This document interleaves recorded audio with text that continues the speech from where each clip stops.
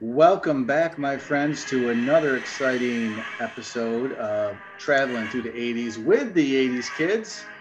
I am your host, Rich Oliver.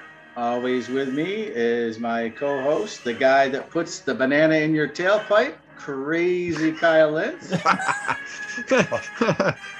I guess. And, I don't know how crazy I am, but hey, I'll take it. and Kyle's co-host, my other co-host, he's the guy that he's the guy that my grandma always said, he's such a handsome man. The guy with the handsome looks of a 1940s Hollywood star, dashing, debonair Donald Brown. It's only sad that I only had one person in my lifetime say that. Yeah. And she's dead now, so it's over. Yeah. Well, I'll still hold on to that title. At least you got one. I don't have any, so take the one. I'll take it. That Donald Brown is such a handsome man. I can't stand it. And now I look like I actually was born in the 1940s. So yeah, you got that 1940s Hollywood look, that Jimmy Stewart. Wow. Well, your grandmother really liked me. Yeah, that was about it. Harvey the Rabbit. I don't know. Nice. I mean, I'm just curious. I mean, if Grandma was around, if she'd still feel the same today, or if she's like, I bet she would. Oh, I think so. She was really locked into your good looks, Don Brown. I don't think we could have persuaded her. Made something happen while Kyle was putting bananas in your tailpipe. You had a short window. Yep. Let's get into it. All right, so Kyle, where are we exactly heading this week? Oh, this is exciting because we are going back to the future. That's where we're headed. We went back to the future a few episodes back, right? But this time we're going back to the future part 2. So we're going to talk about the release of that film this year. So we're talking about the week of November 20th through 29th, 1989. So it was a pretty big week. Week was 20th to 20th. Or 20 to 27. Sorry. What you got to understand, kids, is weeks were a lot bigger in the 80s. You see? Yeah, we back in that's why days. it was cooler then. Yeah, sorry, 20th to the 26th, 1989. Thank you. Yes. There we go. So it was a big week. I don't want to confuse the audience. Right. Yeah, well, I think they're confused the minute they click on this podcast. Somewhere Matt's counting his finger and toes. Yeah, he's like, got it right.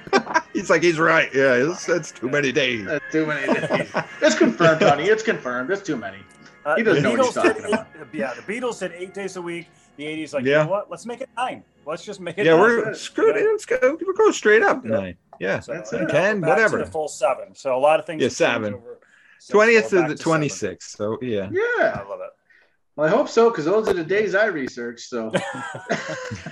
Oh. Yeah. We're supposed to research. Yeah. Yeah. And we had a special guest for this episode. We did. Yes. Oh, yes. So as we're talking about the movie, we decided, hey, let's bring in somebody that was there and enjoy the film. We talked with Jeffrey Weissman. Jeffrey Weissman took on the role of George McFly from Crispin Glover, who played it in the first film. So he was, because Crispin wasn't available, he was brought in and actually had a fairly sizable role, but not huge. But he had a few important scenes that definitely impacted the film. So we discussed that with him. I told him during the interview, I literally did not know that was not the same guy. Pretty good that he pulled it off. Yeah, I knew he would have been replaced, but there were some scenes that he's actually, playing the character that I didn't know, that I actually thought was Crispin Glover. The makeup and stuff was good. Yeah, when they go into the future and it's old George and they got him hanging upside down and his hair is falling, it's easier to kind of cover up an actor that way. Yes. But for some of the other scenes at the dance and everything else, it was like if you didn't know that to the naked eye, you're just like, that's the same guy. Right. I mean, people. And I don't think first watching it that I knew that. It was later on when I realized that they had kind of switched him out. So I literally learned that fact during the interview. So that's pretty cool. So you already got the takeaway. There you go. Yeah, I love it. Yeah. All right. So let's why don't we roll into that interview and we'll come back from there. Okay, sounds good. Let's go.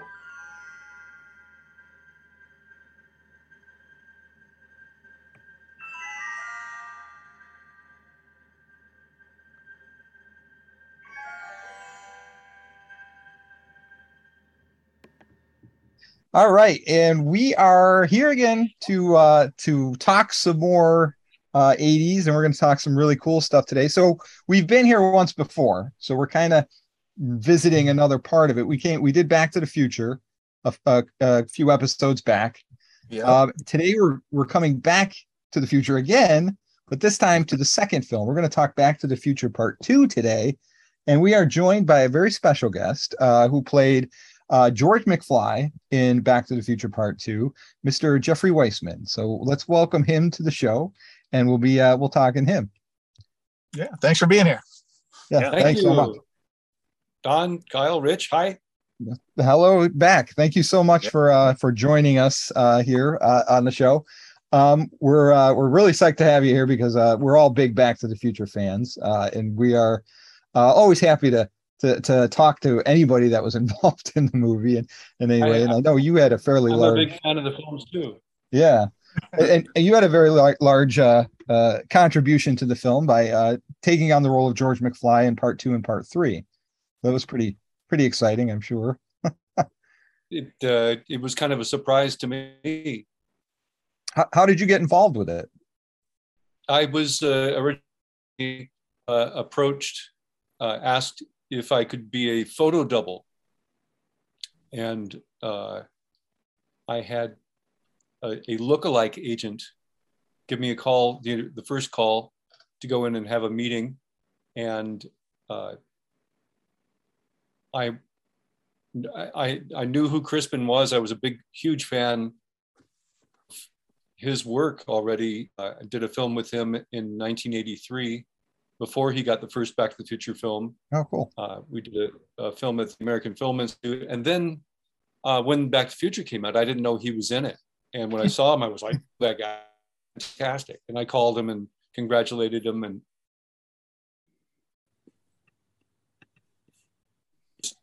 loved seeing that film. I was co-starring that summer of '85 in a Western with Clint Eastwood called Pale Rider. Mm-hmm. Yep. And I wanted to go see what the other films were that summer. And I was already a huge Christopher Lloyd fan, like Michael J. Fox from Family Ties. Mm-hmm. And then when I got Crispin in, I was like, out of the park. Fantastic. Absolutely. And so it was of course, an instant hit. And I was a big fan when I got the call 3 years later to be a photo double stand-in, whatever they're going to have me do. Little did I know that it was mostly because negotiations were falling apart with Crispin. Mm-hmm. And I remember when I was up for it, meeting with the assistant directors and then going to makeup and special effects, like body cast fittings and such. I called Crispin and said, support me. I need the work. My ex-wife was having our second kid. I needed my medical coverage. But he didn't call me until after the third film came out. Mm-hmm. And said, what they did to me wasn't fair. I said, what did they do? And he told me all the sordid details. And I said, yeah, you got screwed. But I was really happy to be sort of the glue that kind of held it together, because a lot of people didn't realize that it was a different actor. And right. I think I see where Zemeckis and Gale and Canton, Spielberg and Marshall and Kennedy, where they were kind of stuck in a hard place because they didn't want to take you out of the audience to be jarred from the reality of recreating those scenes that they needed to reshoot for Part 2, chasing Biff with the almanac and all, mm-hmm. By having a different face, a different actor there. So they needed Crispin because of that. And so they used his life mask to make the makeups that I wore. And I didn't know at the time, unfortunately, that they didn't have his permission to use those. So, mm-hmm. and they weren't going to pay him for it. So wow. He had legal grounds, and the case, I believe the case never really went to court. I think it was settled as it was going to court, outside of court. Yeah. So he got $750,000 or so. Well, they're using his face. They should certainly pay. Yeah. Well, it was pretty shifty. It was a kind of a rotten situation for all parties concerned, I think. Mm-hmm. But I'm, as well at the time, I was not allowed to promote myself or my work in the films because they wanted to keep me a secret. So Crispin wouldn't sue, I guess, or pay attention to it. And I didn't really benefit until many years later from my participation in those films. The fans, ironically, the DeLorean owners discovered me first and started bringing me to their conventions. Cool. Embracing me. And then some of the cast reunions starting in 2008. I got to see, friends that I'd made on set, and it was just wonderful to get the fan appreciation from around the world now that I was, not getting until fan cons. Right. Yeah. So when you finally are you're hired as the photo double, what was it that they said, we need you to do the lines, we need you to start, performing the parts, especially the future scenes and such that I was kind of kept in the dark until the 11th hour, until casting finally called my agent, meet him on set on Monday. Here it's Friday at 6 p.m. and let's make a deal. I was like, what?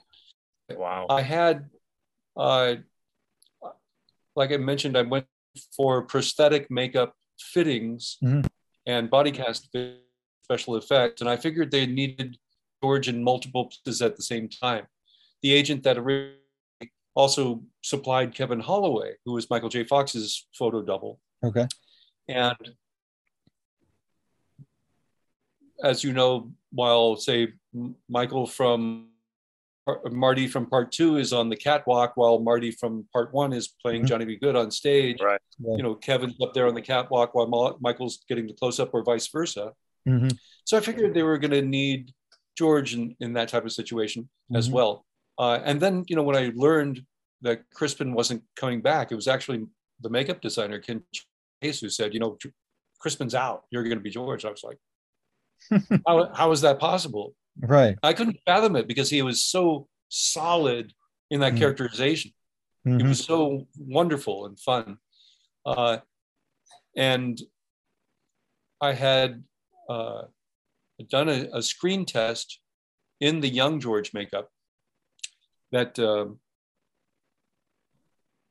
Robert Zemeckis, I remember asking Dean Cundy, the cinematographer, what do you think, Dean?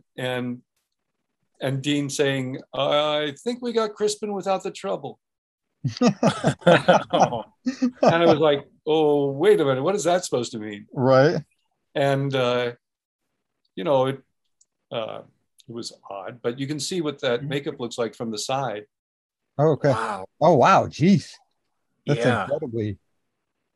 an incredible likeness. Wow. Yeah. So it really did look like him. It was obviously from his life mask, but from the front, it didn't look so much like anyone. Right. As you can see here. Interesting. So that's why I think, because, full front, it didn't look so much, and it wasn't Crispin. They kind of kept me either in the background or out of focus when we went back to 1955 and recreated the Enchantment Under the Sea dance or the fight with Biff in the parking lot. But it's really kind of interesting how they were able to really pull that off. I mean, the makeup effects came such a long way in that time. I mean, wow. I mean, so Crispin's literally not in the movie at all. In Back to the Future 2, he's not there at all. No scenes were shot, or is there some? Yeah, I think they used footage from the first film. Right. Exactly. They used a couple close-ups interspersed with my work. Well, I gotta tell you did a good job, because till Kyle told me this, I thought it was the same guy for all. So, yeah, look at that. I mean, from afar, that looks incredibly. I mean, just really good. Yeah, and about 35% of the people out there really didn't think there was any change in actor, and even to this day, there's people coming up to me saying, "No, you weren't George." And I said, "Yeah, I was." Right. I'm glad. Yeah, I'm glad they did it. I'm glad they did it that way. I mean, because obviously we know, Claudia Wells got replaced, for 2 and 3, and it's a noticeable difference. They weren't trying to. It was like introducing a new character in a way, and to do that with George McFly would have been very difficult, and then it would have really changed, or they would have had to change the story, and what they normally do, kill off a character, or oh, they're off on sabbatical, they won't be here for that, or whatever, changing the story. But the fact that because he was such a recognizable character with a distinguished voice and a look to carry you through. So yes, it's kind of crappy what they did with Crispin, but at the same time try to keep that character going, and obviously it's believable because Rich didn't know the difference. It's true. His characterization of George McFly was so fundamental to that first film. To change it significantly would have been, I think it would have harmed the film in some way. But you obviously were able to keep that, like you said, you were able to be that bridge to get. I felt very interesting work in 1987. In between TV work, I started performing classic Hollywood comic characters at Universal Studios in Hollywood on the tour. I started playing Stan Laurel and learned how to get Stan Laurel's mannerisms and take the heels off the shoe to get his physical footed. And then a year after playing Stan Laurel, I started playing Charlie Chaplin. A year after that, started playing Groucho Marx, and studied the postures and the lazzi, the bits, and the various mannerisms. And they gave me screen tests and makeup tests for Crispin and Tom and Leah, and I studied those.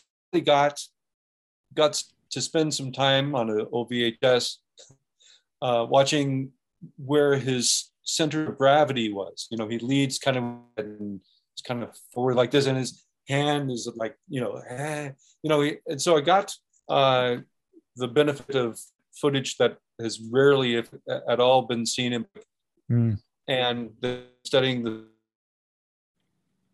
and his other.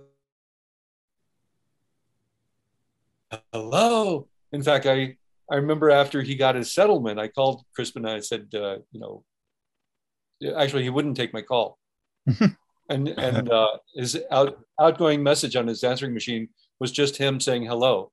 And so one time I called him and said, hello, just like he did on the answering machine. And he picked up laughing, thinking that I was one of other friends. And I said, it's Jeffrey, do you want to maybe decompress, debrief from all this Michigas? And oh yeah, sure. Yeah, I'll get back to you. Haven't heard from him since. Oh. Well, you tried, I understand where his heartbreak is.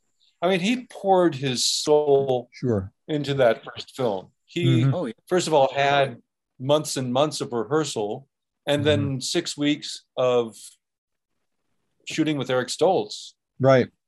So everyone really got their characters down pretty pat and rehearsed very well. When I got thrown into playing George, all of a sudden I had literally the script delivered on a Saturday, one day with the script, and then I was on set on Monday morning. And I was like, wow. And I looked at my part 2 was a script called Paradox. And they purposely called it Paradox because they didn't want to say Back to the Future sequel because people would have charged them an arm and a leg. It was the highest gross film in 85, on locations and rentals. They called it Paradox. 2 and 3 were one. Yeah, let's make it 2 films. I don't know. I looked at the script and I didn't really have time to make a lot of notes or changes in it or such. And I looked specifically at the scenes in 2015 where I, would have a little breathing room to do some creative stuff, Jeffrey Weissman as an actor instead of imitating Crispin. And when there are rewrites in a script, the pages, every rewrite gets a different color. And that kitchen scene, for example, in the McFly household of 2015 is a rainbow of colors because they didn't know what they had, who they had, or in one version, Marty is in the ortholev being hung upside down.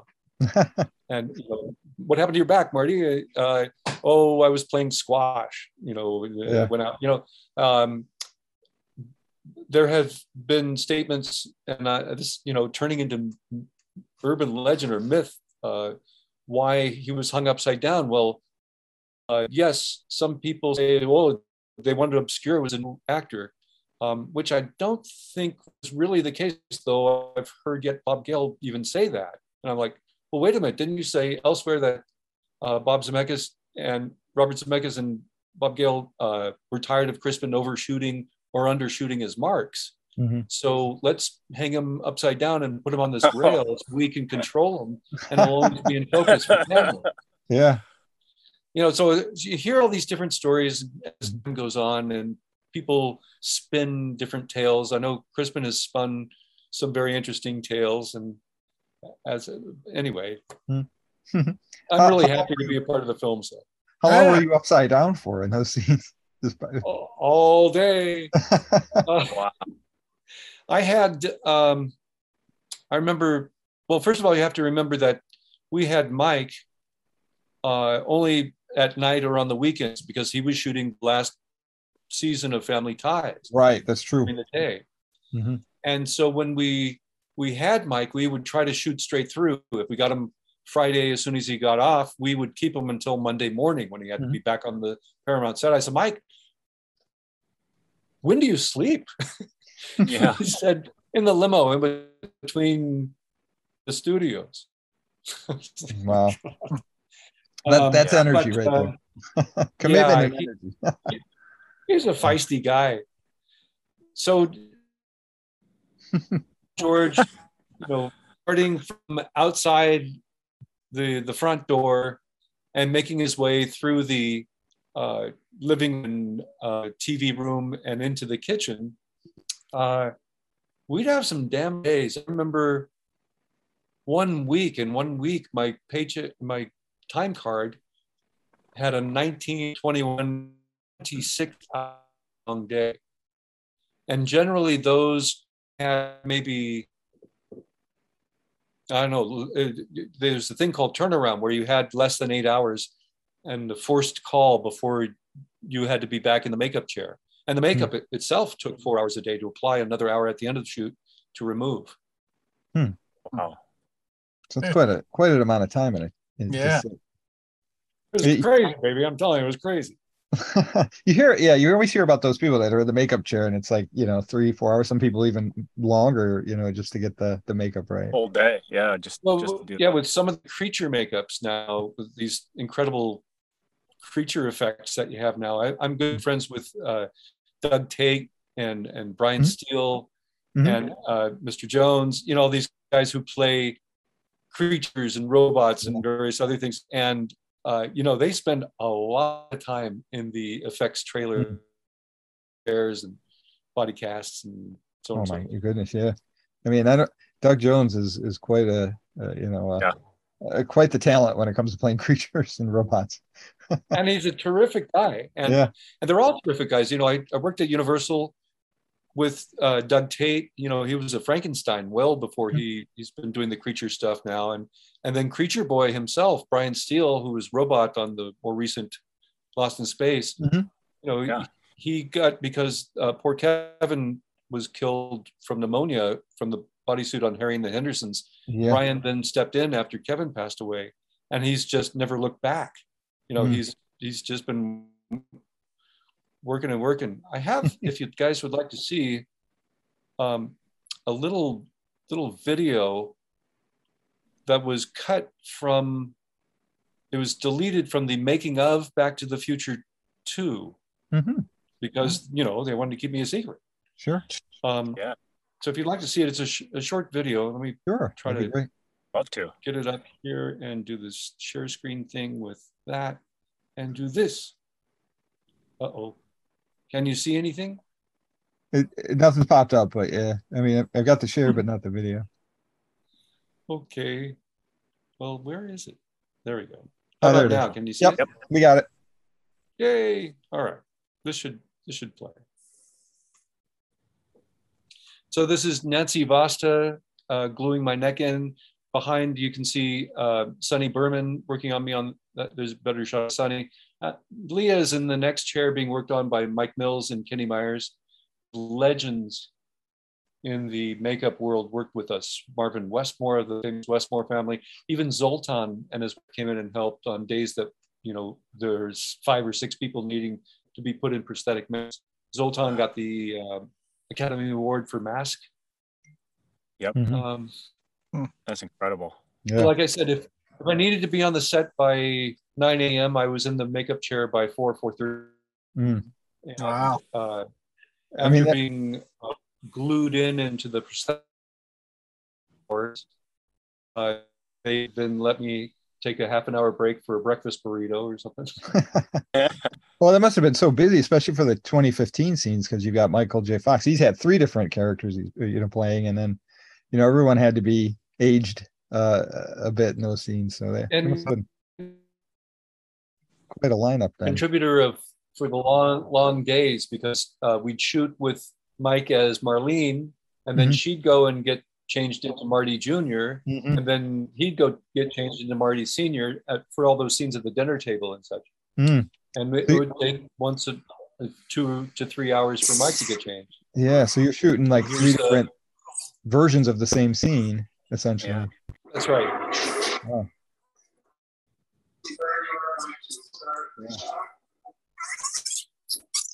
And I mean, just looking at these scenes from the the reshoots of the original film at the Enchantment of the Sea, I mean, it looks like it was the original footage. Yeah.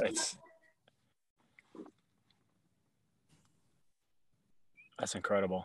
Yeah, so it's really, really awesome. Really, really cool. And the cast was really, really great to work. Like they were very accepting of your coming in. That was because sometimes you hear stories where they recast and it's always a little. It was very awkward at first.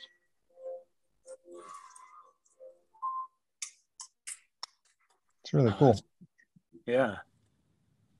That's that Panavision, Panaflex VistaVision that was run by the Tondro program on a track. So the film is actually spliced inside the camera. Mike to play the multiple roles, or Tom to play the multiple Biffs.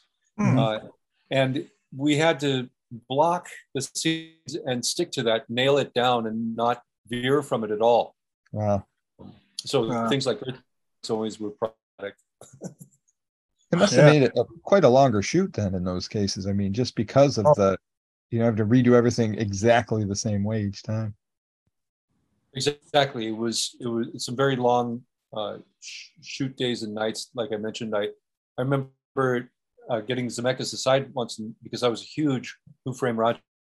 Oh yes. fan. I said, "You gonna do a sequel? Gonna do?" It was like, "Nah, I don't know," but because the talks were that they were going to do a sequel, right? Like Beetle. But, I said because the complications of shooting live action on top of animation, or vice versa. He goes, "No, I have more complicated shots and effects on this film than I did on Rabbit." Wow, really? And I remember one of those really long nights. The where Lorraine pulls the shade up on the projected view on the McFly 2015 home, and it's a brick wall behind. We couldn't get that properly. We were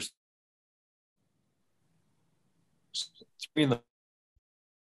Well, Zemeckis figured it out, and we came from dinner at 4 a.m. and Bob Z said, "Leah, why don't you just beat your line, pull the string from all, look at camera, saying your line to Marlene, and pull the string on your line, and that way we won't see the flick of the projector turning off."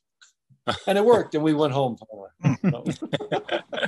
Zemeckis was a great problem solver. It was really, really lovely. And yes, at first, I remember that Enchantment Under the Sea dance was one of the first scenes we shot. And when Mike and I came face to face when I was coming in, he saw the makeup and said, "Chris missing a little." I was like, "Great." Okay. And it took a while, even after the shoot. Leah didn't quite remember her and her mom on the, but over the years, good friends. And at first, and I totally understand it, I was this replacement that they worked with and trusted and loved. And I don't know. Billy Zane told me he thought that Leah was in love with Crispin. Yeah. That's cool. That's really cool. Now with moving into like part 3, were you just in the scenes towards the end of the film? Was that just Yeah, I remember Zemeckis at one point while shooting part 2 saying that you're doing we'll give you a part in part 3 without the makeup. I was like, that would be nice. Yeah. Cowboy or something. And I remember reading the script and finding the Western Union telegraph guy and thinking, hey, that's fun. I want to do that scene. And when I brought it to Bob Gale, he said, I think that's take a cast already. Yeah. And I went, okay, well, how about something else? And he said, we'll find you something. Don't worry. And it never happened. Darn it. But I got the one day after Marty comes back, after Clint Eastwood comes back, and I'm there in the background looking for my glasses. Lorraine, have you seen my glasses? No. Yeah. Oh, awesome. But it was really good to spend, some quality time with Wendy Jo Sperber and see the cast again. Yeah. That's really cool. Yeah, at least you were there to experience it for the towards the end of the shoot. So did they change anything with the debacle and the change up with Crispin and you coming in? Did they change any of the script or any possible things where George McFly would have had more of a role in either of the films? Yeah, I had to fight to keep some lines. I like I said, the rewrites were a rainbow. Those scenes in particular, 2015 McFly home, and as Zemeckis was saying, Mike, you take this line, and Leah, you take this line. I raised my hand, even though I was upside down. I raised it upside down. I said, "Hey, I can act. I might be able to take some of these lines." Sure. And Zemeckis let me do a little bit of improvising. I came up because my head, at the front door was butt level with Marlene. And they put her in these orange hot pants that were a little stuffed. I thought it looked like a pumpkin, so I came up with the How's Granddad's Little Pumpkin. Okay, I get great. it. Yeah.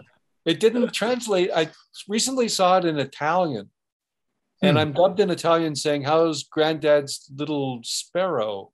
I was like, "No, it should be pumpkin." and I'm dubbed in Japanese really well. I saw that just last year during the pandemic. Oh, okay. We have these fans from around the world, and I did a Zoom with about 24 of the Japanese Back to the Future fans, and every single one of the little squares were dressed as a different character from the films. Oh, no kidding. Oh, that's great. Fantastic. That's something to get a picture of for sure. Oh, the cosplay! I previewed for Kyle just when we were testing the screen share. I probably can't find it now. The cosplayers that I've met at the fan cons around the world have just been fantastic, really supportive and loving, and want to be my friend forever. This wonderful couple that came out to some of the events we've done for Michael's charity here in the States, dressed their 1-year-old as the only old George McFly cosplay I've ever seen. What a great idea. Yeah. That's awesome. That's the only old George Ortholev cosplay I've ever seen, and he's 1 year old. Please, folks at home who are watching this, the child was upside down for only 10 seconds. There was no abuse going on. Yeah, that's great. I mean, any of these types of properties have such a huge fan base. I mean, it's always you get so many passionate people that are, they just want to share the experience of what that movie means to them, or what that, whatever it is, series or anything. I have some fans that write me every day. I kid you not. Yeah. Well, others once a week. But it's such a, I mean, it was such a huge part of, just even myself, and I know Don, you'd agree, to just our formative years, that it meant so much, especially when, you saw the first film. There wasn't supposed to be a sequel, really. But when they finally, twisted their arm enough, Bob Gale and Bob Zemeckis, to make the sequel, we were fortunate enough to get, the sequels that they gave us, which were great. Yeah, my understanding is when it went to VHS, they added "to be continued." At the end there. Yeah, just as a joke. Yeah, because it wasn't originally, there was nothing there. It just ended with the car coming towards the camera, and then when the VHS release, they had "to be continued." Everybody's like, "Oh, when's the sequel coming?" And they're like, "There wasn't one plan." Exactly. And it was very smart. They and then sequel mania took place in the late '80s. Everyone was doing some god awful television show remake or sequel to another film, and finally the studio threw enough money at all the principal players. They said, "We're going to do this," and the Bobs developed the script and shifted from hippie George and Lorraine to futuristic. So. I remember, because I was subscribing to Variety and Hollywood Reporter at the time, one of the headlines was called "Back to the Bank," which basically was talking about how many millions they threw at Chris Lloyd and Michael J. Fox to get them to come back and agree to do the sequels. The building blocks were there. And building blocks with cash.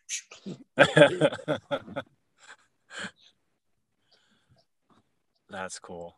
Yeah. I mean, I gotta jump back a little bit before that, because you're still a part of so much of we're doing an 80s podcast. So, I mean, Max Headroom, we were watching, Scarecrow, Mrs. King, we were watching, and I gotta talk about this, because most people, I don't know if everyone knows about this movie, and I know he had a very small part, but I absolutely love Johnny Dangerously. Yeah, Johnny Dangerously. Great film. I mean, it's just, it's like, and there's just so many cameos and so many great lines that I think I quote in my everyday life. But so it's just really cool that you were part of all of those, things. And, and I think I can honestly, Back to the Future, the first one was the favorite until 2 and 3 came out. And then I feel like 3 was one of my favorites, but now, just after talking with you and the connect that we have now with Back to the Future 2, I'm like, now I want to go back and watch it again and again. And that's probably going to be my new favorite. But what I love about part 2, that I think a lot of people really don't pay attention to, is they really just deconstruct the first film. I mean, it completely takes it and just pulls it apart. It looks at it from another. It's so brilliantly done that no movie's really ever done it that way, which I thought was really, really great about it. Yeah, to go back to that original. Yeah, I'm often asked, what's your favorite of the trilogy? And for a while, I love 3 because of the westerns and the tribute to westerns it did. But and everyone expects me to say number 2, but the first film really was my favorite. Really was fantastic. I was listening to an interview with Robert Zemeckis, and he had said that 2 is probably his most interestingly, the one that really stands out to him, because he said the way they handled that, the way it was done. He just says he wishes he was more hands-on with the editing, because he was shooting 3 while they were editing 2, and it was right. And he would be up in Sonora shooting 3, and he would actually fly back to LA to edit at night. Which is crazy. It's insane. It's like, when do you sleep, Bubsy? Right. Yeah. Now in today's day and age, that's not an issue. You got so much technology to probably allow him to not have to fly. But yeah, back then, it was very special for me to work on Johnny Dangerously, because I had been such a big fan of a lot of the principals on that. I remember my work day was over, but I hadn't met Joe Piscopo, and I went over to his trailer and knocked on the door and said, "Come in." So I went in, and just to tell him, what a fan I was. And we spent about an hour chatting about how much he loved making movies and the stand-up comedy and so on and so forth. Yeah. adored Mary Lou Henner, who showed up on a commercial shoot that I was on. It was a doll, and I remember seeing Maureen Stapleton coming to the makeup trailer, still in her house coat with her newspaper under her arm, 7:30 in the morning. I was already done with makeup, and I was like, my jaw dropped, because here's the fantastic Maureen Stapleton, who I love from stage work. Sure. And without even looking at me, she said, it's not polite to look at an old woman first thing in the morning. Just that much alone was thrilling. So at the wrap party, I really wasn't making a living yet as an actor, and did catering jobs or valet parking in between different movie and TV work. And I got my catering company I was working for got the wrap party for Johnny Dangerously. Oh, cool. And at that wrap party, they showed all the cut musical numbers. I don't know if you know that there were several musical numbers. I think they only kept Mary Lou Henner's. Really? And they showed them, and we all saw why they were cut. It was like everyone was either off key or flat, or it was hilarious. And I think it would almost add to that, just the fact that it was they were very funny musical numbers. I thought it was pretty good, but it would have made it super long. So I was serving drinks to Michael Keaton and Amy Heckerling, and Keaton looked at me and he turned to Amy and says, "What, wasn't he in the film?" You know. So, yes, I was. Wow. Well, that's good. That's awesome. He's such a talented. And I made friends. I made friends with Dom DeLuise, who was in my scene as the Pope. Oh yeah. And Dom and I sort of stayed in touch. And he, when he got his Candid Camera redux over at Universal, he had my Oliver Hardy and me as Stan Laurel come and warm up his crowds and do comedy. Cool. And then he would specially request us for like the opening of the Feifel Mauskowitz show, the American Tail show, and for the special promo events. Dom was really great to me. I remember him introducing me to Mel Brooks and Anne Bancroft at the Silent Movie Theater one night. He said, "Mel and this boy, Jeffrey, when you see him as Stan Laurel or Charlie Chaplin or Groucho Marx, you think they're there, he's good, blah, blah, blah." And I reminded Mel that my Marx Brothers team had actually auditioned for him for Robin Hood Men in Tights. Oh. And Mel said, "Yes, I liked you guys. I wanted you for the banquet scene, but the actor playing Don Corleone, the mafia boss, he wanted too much money. I had to cut somewhere, and you guys went the way." At which point I realized that was played by Dom. So I just turned it. That's funny. Oh, wonderful. That's awesome. So it's great now, to have that connect with that many. I mean, for small scene, normally you're only in the set for a short amount of time, to be able to connect with all those great talents that were there. So I mean, the experience on that movie had been incredible. I can't help it. I love movie making. I love being a part of it, but behind the camera and in front of the camera. One of the first film sets I was on, Sgt. Pepper's Lonely Hearts Club Band with Peter Frampton and the Bee Gees. Yeah. I'm in 4 different scenes. I play Strawberry Field's brother in one scene. I'm in the Earth, Wind and Fire crowd and get brainwashed by Alice Cooper.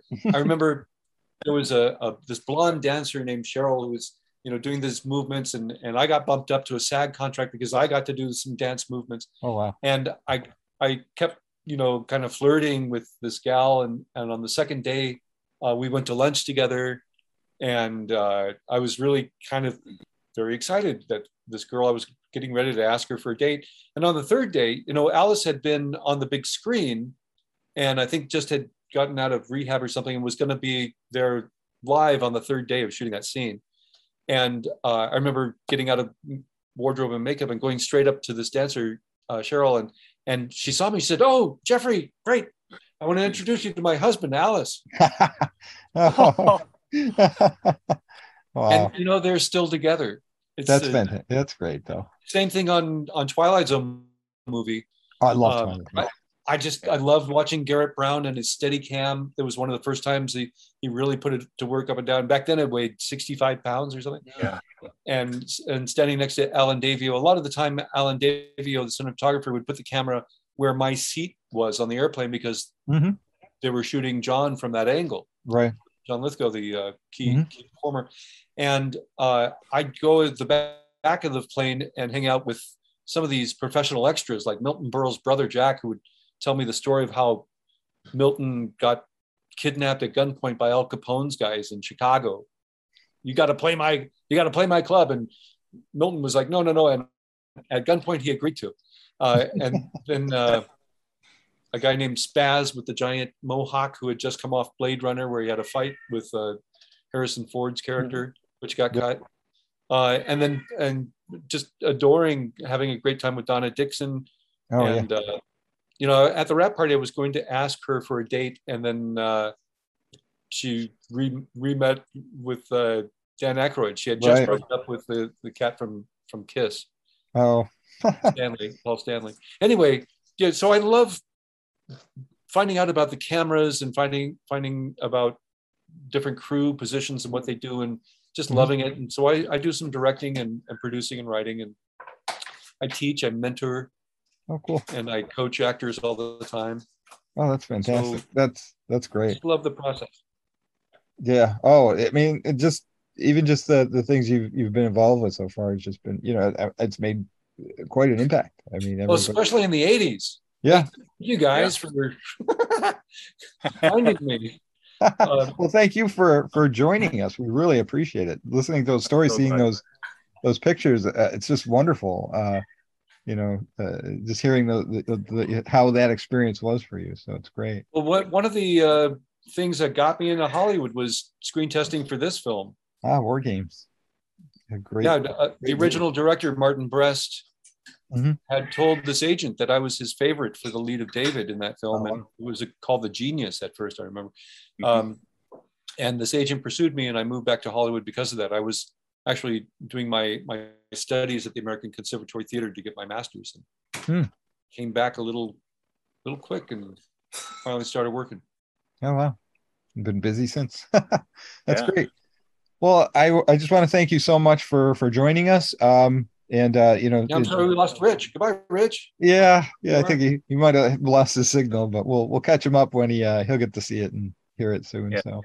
No, thank you so much. I mean, this we love. Yeah, we like the process too. I mean, everything from watching it to being involved behind the camera, in front of the camera, and learning all the nuances and the stories that we just don't know. That so now when we watch it again, we can appreciate it so much more. Like, oh, we know something you don't know, or be able to share the. I've got a ton of other stories. Could do a special on Pale Riders sometime. Absolutely. Yeah, we'll definitely be having you back for sure. We appreciate it. Thank you, Kyle. Thank you, Don. Thank you so much. I'll see you in the future. All right.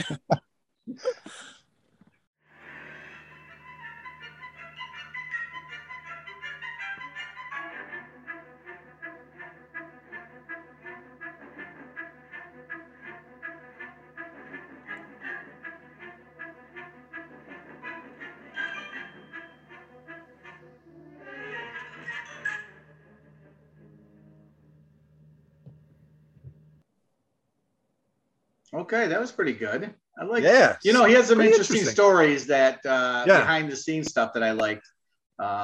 He showed that video footage. I know you in the audience listening couldn't see it, but he showed us actual footage of scenes from behind the scenes stuff that he had. It's almost like he carries that cool. To prove to people he was in it. Right. He's got to be like, look, it was me. I swear. Right. See, that's me in the picture. But yeah, that was a really great interview, and I love.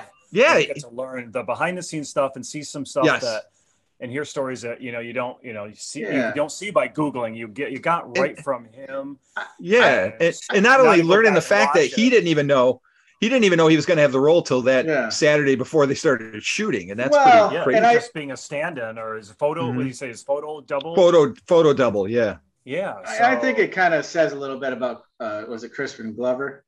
Or was it? I mean. When he reached out to him to try to make amends, talk to him about it, and he kind of just ghosted him. You know what I mean? That was that's kind of trashy considering. No, Jeffrey, you leave me alone. Just had to have a conversation, But it was, it's interesting just people like that. You would think people like that wouldn't be spiteful over something, but it is what it is. But well, from the stories that you hear about, Crispin, and he kind of, I think, got a little, little ego going at the time. So yeah, I guess I could understand, but I'm like, I don't like it when they change. I mean, it's tough. I mean, obviously we know that Jennifer got changed and it kind of threw it off. There's two in this.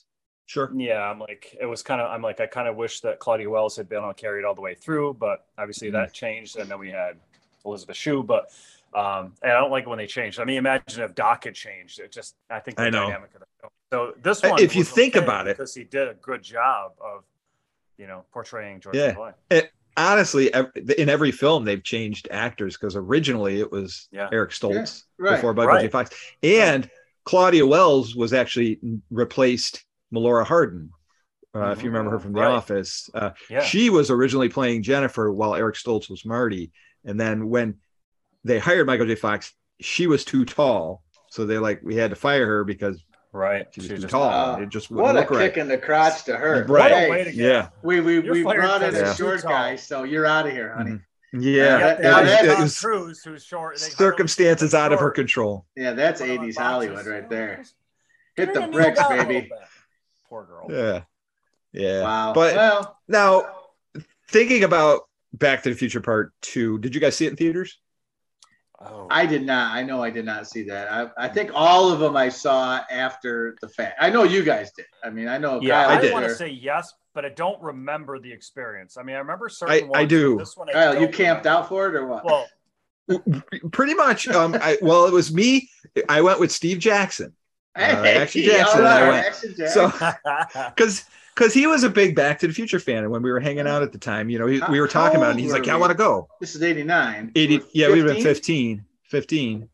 So this would have been what, 10th grade? 10th? That's a pretty dicey time to be hanging with Action Jackson, man. Yeah. You know what I mean? Yeah. He was starting to get into the hoopla right around that. Yeah. So, this was right around that time. Yeah, he was but it was kind of funny. I remember going with him, and he we were sitting in the theater, and pure Jackson fashion, the first scene where old Biff comes in. Old Biff is he kind of wanders into the 80s cafe in the future. Mm-hmm. Jackson at the top of his lung goes, "Loser with a capital L," just referencing the first film. Just, and it's a packed theater. This wasn't nobody else was there. It was a full theater, and Jackson's there. I think my brother was with us too. I think my brother Matt came with us. I think it was a previous episode we were talking about. Was it Don Vachano when Jackson said, "Give me a beat," yell it out. Yep. And that was Jackson. Yep. Give me a beat. Jackson. Just in the middle of a test, he would just be like, "Give me a beat," and then Vachano would just go start beatboxing, and he's like, "Don, get to the office." And Don Vachano would sent to the office, I guess, because he was getting egged on because of that. Oh my God! So Jackson, that is a Were you and Don not kind of? Well, we didn't really start hanging out until, I don't think we started hanging until what, 90? Or 91. It was. Was it when we started doing the stuff in the Friday Night Lives? Yeah. So it would have been 91. So we weren't really hanging out before then. Okay. All right. Yeah. What a mistake. I mean, our paths just didn't cross. Well, your sister's like, "Oh, my brother, he likes Saturday Night Live, and he's a nerd like you." And I'm like, "Oh, that's all I need. More nerds in my circle. Can I get a couple of jocks and some people that are popular?" I'm like, "No." Right. I could use a little mix. But once that. Well, because Kyle's sister was in Friday Night Live, right? Wasn't she? Well, she was in my grade. No, she was in this grade. She didn't do Friday Night Live. Well, because I can tell you exactly why she didn't do Friday Night Live, because Cindy Davis was in their show. Oh, okay. Yeah. that was a taboo subject right there. But let's not bring that up on live. Right. Air that. But literally. But it was fun. There was I know. But going back to Back to the Future, it was a good memory with Jackson. That's interesting. I would, if you asked me, guess who I went to see Back to the Future with, that would not have been Jackson. Yeah, he would have probably been the bottom. I would have went through most of the class before I hit Jackson. Yeah, that's good though. It's funny memory.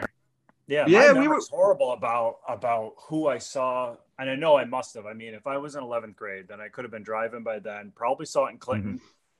or saw it in Utica, but I'm trying to, think who I would have seen it with until, and it may not have, I don't know if it, because I'm thinking until, we got together and started hanging out with Andy and right. That's when we really started hitting the movies really hard because we all had vehicles and cars and time. So until that connect happened in 91, I feel like that's when we really started to really jump into movies. But I cannot remember. Yeah. That was your school days. You guys were hitting the movies hard. I was hitting the Jack Daniels hard. Look where we got ourselves. I remember seeing it at the Hoyt's Cinema in the mall, Sangertown Mall. Nice. I remember that. That's where I saw it. Was that before the extended on the other side? When did that happen? I believe it was in the extended side, if I'm not mistaken. I'm pretty sure, because at that point, I think the extended side came around the mid 80s, like around 85, 86-ish. Okay. Isn't it funny that genre was so big back then? They could open up 2 basic movie theaters in one mall across each other. Well, I mean, it wasn't a separate theater. Same theater. There was that much call for it. And now there's not even a movie theater in that mall at all. Not yet. What I mean? That's a whole. And it's now a DSW. And there was one down at Riverside as well, right? Yeah. Yeah. So, I mean, it was. It was. Now you were in the 10th row or 12th row, 4th seat over. You must remember somewhere in the middle. Yeah. It was right around the middle. That I do remember. We got there early enough where we grabbed a middle seat, and because we didn't have school that day. It was a Wednesday, right? It was a Wednesday before Thanksgiving, so there was no school that particular day, because this is the 20 whatever. You weren't living on the hill anymore at this point, right? Weren't you down in the middle? No, we were in Waterville at this point. Okay. So, and typically I didn't have a license, so I would take a ride in with my mom because she would work around 2. She'd drop us off at the mall, and my dad would pick us up. So you and your mom picked up Action Jackson?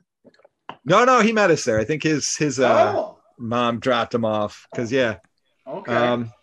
Because I remember him leaving there. I saw 2 movies within the about a 6-7 month period with Jackson, because we went and saw later in 1990. If we ever get to this one, I'll talk about that. But we saw Ford Fairlane, The Adventures of Ford Fairlane with Jesus Christ. Clay. You never get that money back, will you? I mean, he was Dice Clay. That was Jackson was huge into it. You had to go. Yeah, Jackson. Good for you too. Good memories with Jackson once in a while. Yeah. Never knew that. Never knew you had a secret second life. Well, Jackson and I were pretty tight for a short time, but he never sat with us. He never sat with us at the table on and off. Through the years. He didn't sit with us at the table at lunch. No, he typically sat with Marshy. I feel like you were before Marshy came with us. I feel like you were cheating on the group with Jackson with us here. You know what I mean? It was early on. He came over and sat once in a while, I think, but he mostly would hang out with like Mike Bishop, and Stan Bro, and those guys. Boys that needed to eat quick and get out for a smoke. That's right. That was it. Yeah, whether it was in the movie theater or whether it was at home or whether it was renting it, I'm anticipating this film coming out because of the love. It was a big deal. Yeah. There wasn't supposed to be a sequel. That's the cool thing about it, is it was when they wrote the first film, they didn't plan it, and then they're like, there's so much demand for it. They're like, okay, we'll make it, and we got it. And was this the first movie you get to the end? You're like, oh, there's the credits, and they're like, oh wait, they're giving us a preview for the next one. Yes. They filmed them back to back. This was one of the first films that ever did that, and that was a pretty big deal. Right, because within 6 months together. Correct. Yeah. So while they finish 2, they go and start shooting 3. So while they're editing 2, they're shooting 3 up in a different part of California, and it was crazy, but it was something that hadn't ever been done that way before. And then when I saw that, I remember seeing that preview, that basically the trailer at the end. I'm like, okay, now I'm really excited. I'm like, I like the second one. Yeah. I'm like, now I'm really excited to see the third one. It's like it was like action packed, and that trailer was just like boom, boom, boom, boom, boom. Like, oh wow. I was like, this is really cool. They said they did that because they wanted because the way they had ended saying to be continued, they're like, they didn't want people to be like, when the hell's the next one coming? Because it took 5 years to get this one. They're like, no, it's coming. Here it is. They're just making sure that people were aware that it is on its way. Yeah. So it was cool. Great. And it is, as much as the first one is so classic. I do enjoy all 3 of the Back to the Future films. They're all great. I honestly feel like Right. 1 and 3 I like the best. To me, Oh yeah. 2 is kind of like a filler. It's kind of like Empire Strikes Back in a way. Like, well, it has to be because it's Yeah. the darker second chapter. The second act of a movie always ends on a down note. So this had to kind of, we wouldn't have got 3 the way we were if we didn't have 2 this way. So you got to appreciate 2 for that. So that's pretty cool. I didn't like the future stuff first because it was a darker kind of feel. You know what I mean? It was so trashy. Most of it, you know what I mean? That was like that was a big issue they had with it because they didn't want to do the future stuff. Because you can't predict the future, and they're like, "Crap, we kind of wrote ourselves into a corner." Well, because in the first one, going back, we all have memories of the 50s, whether it be from TV or pictures, or you know what I mean. So even us not growing up in that era, the music and everything, it felt like that's supposed to be the 1950s. But it already happened, so you can actually recreate it. Whereas the future, you're gonna guess. And and they're thinking by 2025, it's like, oh, we're gonna have flying cars, we're gonna have this. It's like, here we are in 2022, and we don't have half of the things. Speaking of which, technology didn't advance as quick as they were thinking. Right. Yeah. So, do you guys remember the date they went to the future? What the date was? Is it October? It's today. 21st. It's today. Today is Back to the Future Day. And I was just thinking about that. I'm like, today is actually referred to as Back to the Future Day. What's that? I'm sorry. How did we do that? We didn't plan that, did we? No, that was kind of funny when we were planning. I'm like, holy crap, today's Back to the Future Day. Or like, did one of us go get a DeLorean, go back to the future, and plan this? We sort of finessed everybody to get the day the way we wanted to. I was asking for Kyle to give me some bananas to get this thing to work, but that's right. Yeah, see, some of my banana peels. Drop them in the fusion. You had some bananas and put it in here. You're shoving them with tailpipes instead. I know. He's a wacky guy. This is all I can afford. It's just the Krups grinder. I wish I had the rest of the car, but if I take my Playmobil and I set it here and put it there, you go. Distance, yes, beautiful. Works. I know everyone can't see that, but if you could, you'd be impressed. You'd be like, "Wow, you have the real DeLorean." Yeah. Yeah, I from far away I have it, but it's that's a car that I've always wanted to have as a build. But like I say, I don't think I watched it. I don't even know when I watched it. I don't. I couldn't tell you. Like it didn't. I don't have a memory like Kyle does. Don, did you? Do you remember? I don't. I really can't. I remember seeing it. I just don't know if it was. It could have even been in like a video years later. Really, you know what I mean? Yeah, I had to have seen it in the theater. I just cannot remember. I really enjoyed the first one, but I think being in high school at that time, I kind of didn't really pay much attention to it. And then I almost think later I watched like 2 and then 3. I think it was something like that. So 3 must have been out and had watched, 2 came out in video pretty quickly. I think they released it in March or April so that people had time to watch it before the third film. So they pushed it out pretty quick. I mean, I'm not gonna lie; it could have even been on TV by the time I saw it. But I mean, I don't even know. Do you want to just kind of stay quiet for the rest of this podcast, then? Just so you really you don't seem to be into this Back to the Future. Right. So all right, let me just shut this mic off, and I'll just sit there. For a minute, we'll jump back in when you're ready. No, I mean it's. I can't remember if I saw it in theater. I mean, I want to say yes, I did because I did love the first one so much. So I'm like, and then once to see the third one, I'm like, I'm sure I saw it probably more than once. Just cannot remember. I mean, it would have been 11th grade, so who knows? Maybe I was taking my SATs or something that day. I don't know, but I do like it, and to Rich's point too, I'm like, it wasn't my favorite, but I do like the second act or the third act, whatever you want to call it, of the film when they're back in the 50s and there's the 2 Martys and there's the 2 everyone. I'm like, just the coordination of that, like seeing Marty climbing the stairs while he's playing Johnny Be Good was like, that was really cool. Like, it is well written in that sense. They had to really figure out how they were going to make that work. So that's interesting. They completely deconstruct that first film in that second part. It's awesome. It's unusual. That's never really done too often. Usually they just And though- remake the first movie. And though it took years for us to see the whole thing come to fruition, it's really all happening like in a day. I'm like, how Marty McFly made it through a whole entire day of going through all of that without, just exploding is just really kind of interesting. And so thankfully, Michael J. Fox didn't age too quickly. He still looked very young at the time. He's in his 30s playing, 17-year-old Marty McFly. So it worked pretty well. No, go ahead.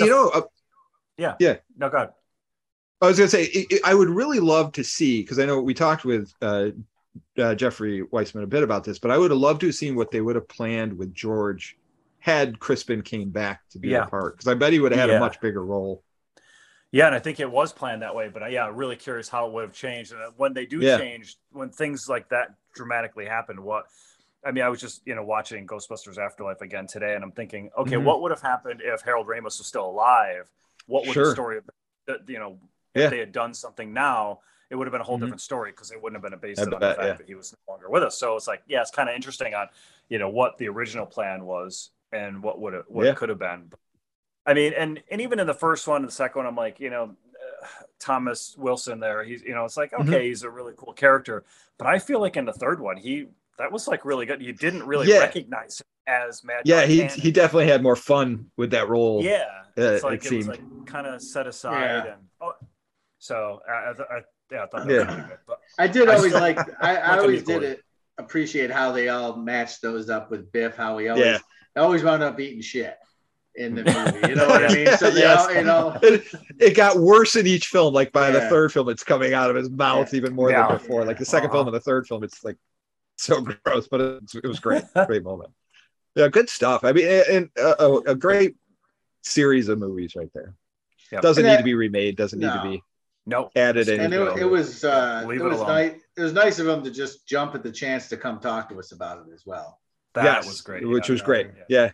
And we learned a lot of other stuff. There's other movies I didn't realize he was in, like Johnny Dangerously. I didn't realize he was in that. Get your Johnny t-shirts. No, we got a reason. Will definitely be a reason to bring him back. Absolutely. Yeah, absolutely. Absolutely. Cool. So any other thoughts or things you want to share on?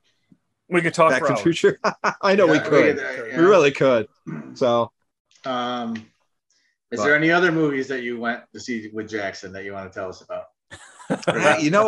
There was before. I can't remember offhand earlier ones, but I'm pretty sure the years before we saw something together. I know this is the time that Jackson was coming to my house and we were filming stuff together. Yeah. Like when you were doing skits and stuff. So probably, when I went off to the bathroom or something, you were like, Jackson, I don't really like Rich. Let's go to the movies together. No, seriously, like I said, Jackson and I were buddies like in fifth grade. And we'd always kind of, he'd go and hang out with his group for a while and hang out with you guys. And then every now and again, I think it was mostly through art class. We'd always kind of sit and talk. And I remember, because we know in study hall or something, Jackson would always come over and chat you up and stuff. He's just funny. Just funny. God rest his soul. All Action Jackson. Yeah, Jackson. Good man. What do we dump a little, was that the alcohol on the ground? Yeah, there you go. For my homies. For our homie. There you go. Yep. You want to roll into movies then? Absolutely. Why don't we go into movies? Movies is actually pretty interesting this week. Not, and I won't say everything's a gem, but you'll probably know there's 8 brand new movies that are hitting this week. So, well, it's got to. I mean, last week was kind of like the week of weeks for movies. I think we discussed that. Last episode, it was like every single movie you called out was a classic. So I mean, we got to go downhill from here a little bit. And this seems like the time where it started to shift, that they started putting movies out just before Thanksgiving, because I remember we used to go after Thanksgiving. Like that seemed to be a time where everybody's home from college. Everyone's around that weekend, that a lot of movies were coming out like that Friday of Thanksgiving, whatever. That's what this was. Wednesday, that instead of the big, summer blockbusters, they were holding off on some of them for Thanksgiving and roll into the holidays because they thought they might get a more audience. So So this is like the 8 movies came out between Wednesday and Friday that week. So it was pretty big week. All right, hit us with them. What do we got? So take a guess what number 1 is. Back to the Future 2. You are incorrect. No. I would think it would have been right. You would think that would be the movie. It is actually Harlem Nights. If you remember this really? movie Yeah. with Richard Pryor and Eddie Murphy, that was the Eddie number Murphy, one movie yeah. that Was week. that released this week as well? Yes, came out I think Okay. the same day as Back to the Future. Well, it did you $23.7 million. Yeah. You got to understand Wow. back then too. That was the first movie they were in together. Yes, they were in together. Eddie Yeah. Murphy directed this movie too, So that was it a was- pretty big deal. I mean, and basically that was his bringing his mentor into a Yes. movie. You know what I mean? He had, You know, and not only so- that, but it also had Red Fox was in it. I think Oh, Bella yeah. Oh, Reese. that's I think right. it was like Yep. a huge cast of like Right. classic black comics that Oh, yeah. really brought that together. So And it was a at big that- and deal. At this time, I mean, this is the time when Eddie Murphy is still selling out concerts. Yes. As far He's as still doing huge. his stand-up. So I mean, Yep.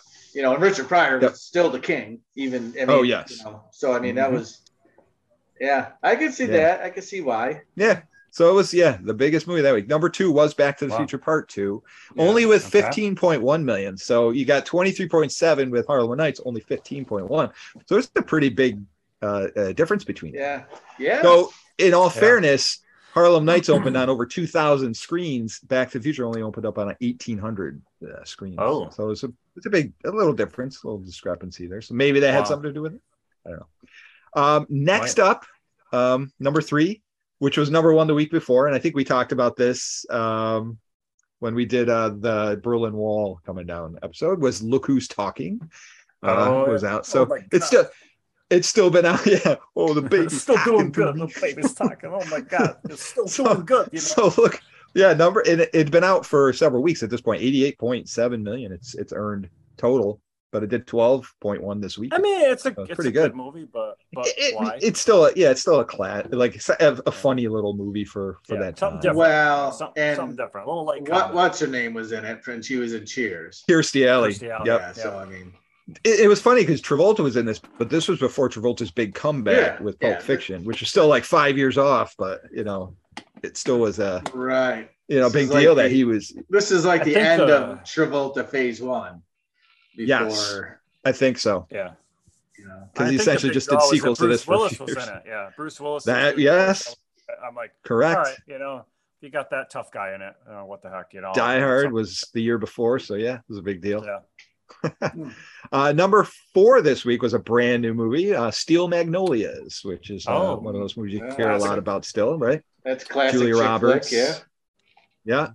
Julia Roberts was Olympia Dukakis, Dolly Parton. It was a pretty big female cast. Is it a good So it was movie? a big movie. I've never seen it. I've never seen the whole thing either. but I've never watched. I hate to admit, I've never really seen the whole thing. I know my parents liked it, but I never really watched it. Well, I think I- One of these days, I got to sit down. I guess. I think and it's see it. standard viewing for women, right? I mean, that's my understanding. Yeah, it's like this and fried green tomatoes green are like the tomatoes. two that really they mostly connect with quite a Right. bit.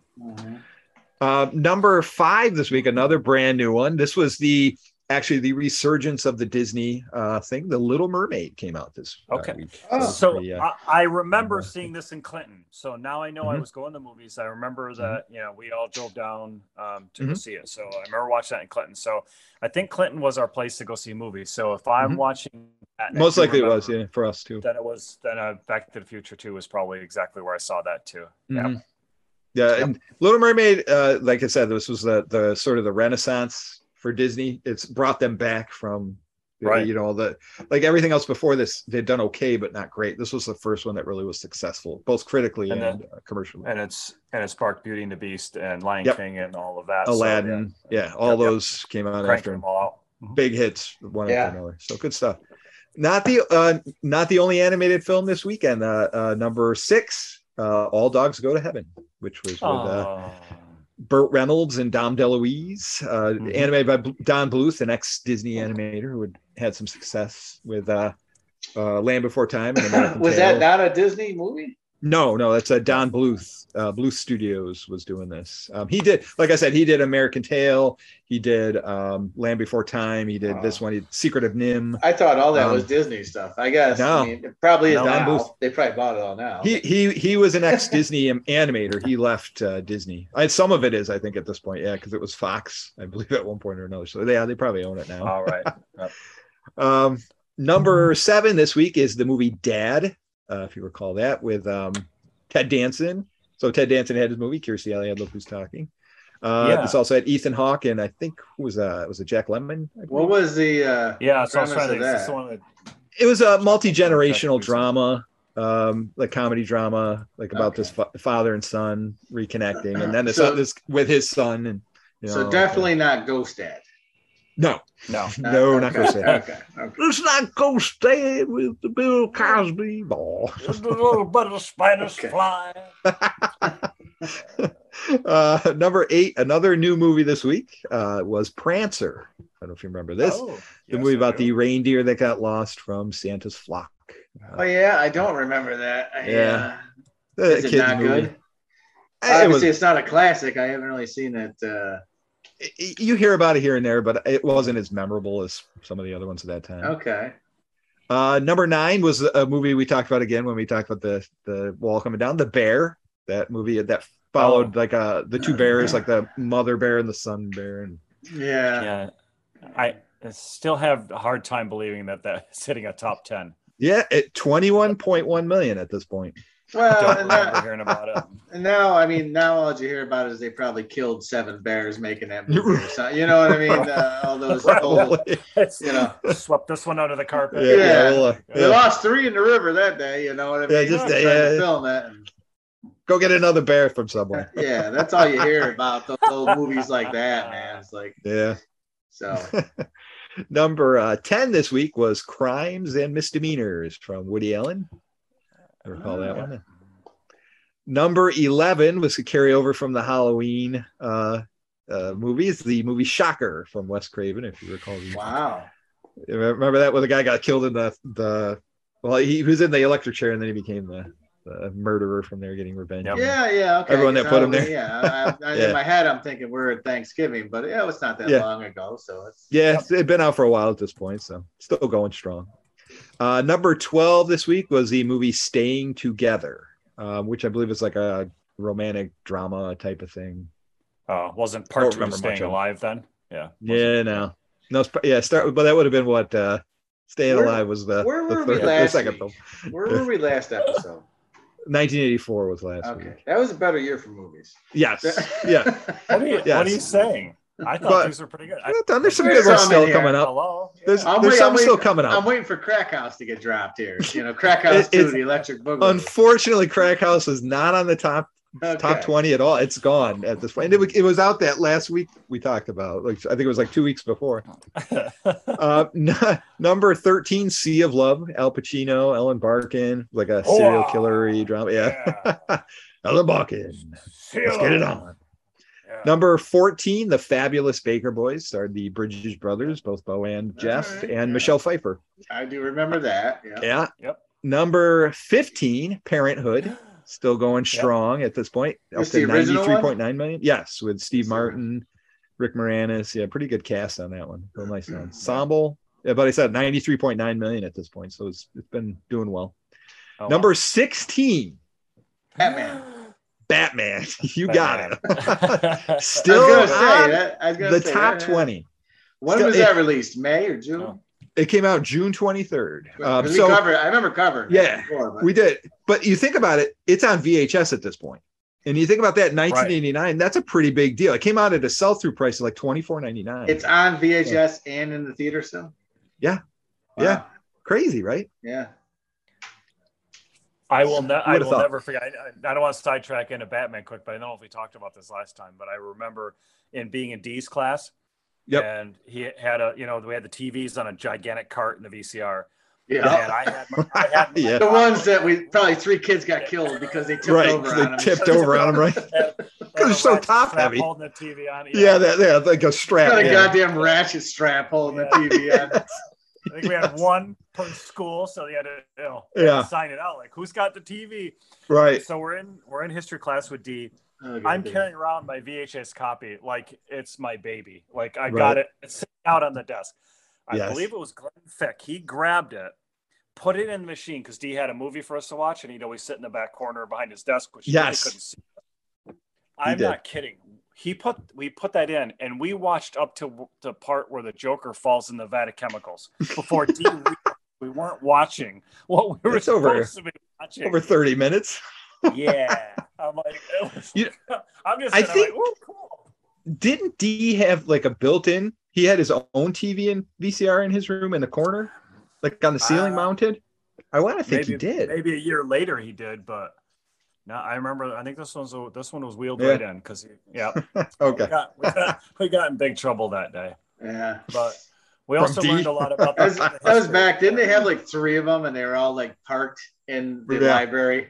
Yeah. You had to like sign them out of the library. Like it That was was- like a guy. You'd want to like go get those, man. It's like it's like driving by a trucking lot these days. It's just like they're all like these huge. Mm-hmm. Oh yeah, you had to take 2 kids to get them. They're so goddamn heavy. Yep. I would always volunteer because it's like it get you out of the classroom, so you can walk up the hall and you take your time bringing it back. You didn't rush. But yeah, it's 16. You try to tell the young kids these days this, they won't believe you. No. So Batman at this point is up to over $250 million. Pretty good. Good for that. Had a nice one. Number 17, brand new movie this week, Velmont, which is a period piece about I think during the 1600s or something like that. But yeah.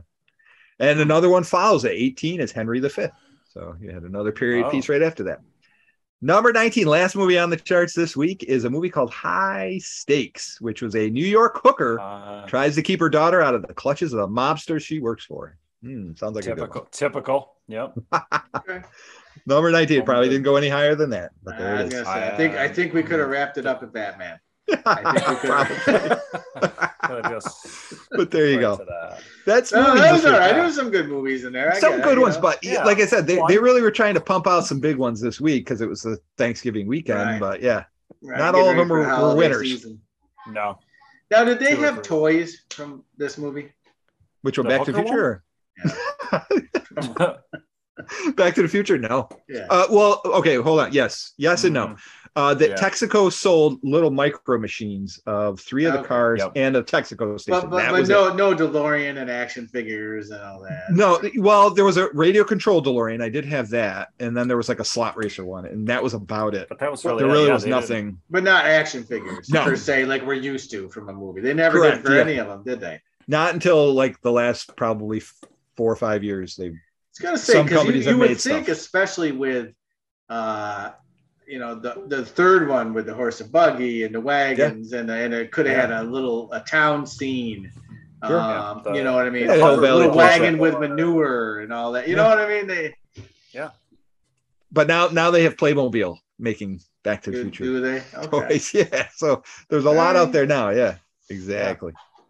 But it's like Playmobil was popular in the 80s. It's like you figure that was something that would have died out. And now they're making the cool stuff. Yeah, they're licensing now that they didn't do that back in the day. Yeah. So it's pretty I can't afford the Knight Rider one. Can't afford that. Or the A-Team. A-Team's like $90. It's a lot of money. Got to sell some more yogurt, baby. I guess so. The die-cast one was cheaper than the plastic one. I'm like, yeah, right. Okay, which is weird, right? Christmas, maybe. Yeah, there you go. There you go. And wrap it up. No one's gonna buy it for me. I'll buy it for myself. Wrap it up. Santa. Put it on the tree. Like what? Santa bought me that. Santa got me something. Oh boy. Right, so there you go. movies. There's movies. Yeah, that's it. Cool. Very cool. So where are you rolling to next? Want to do news?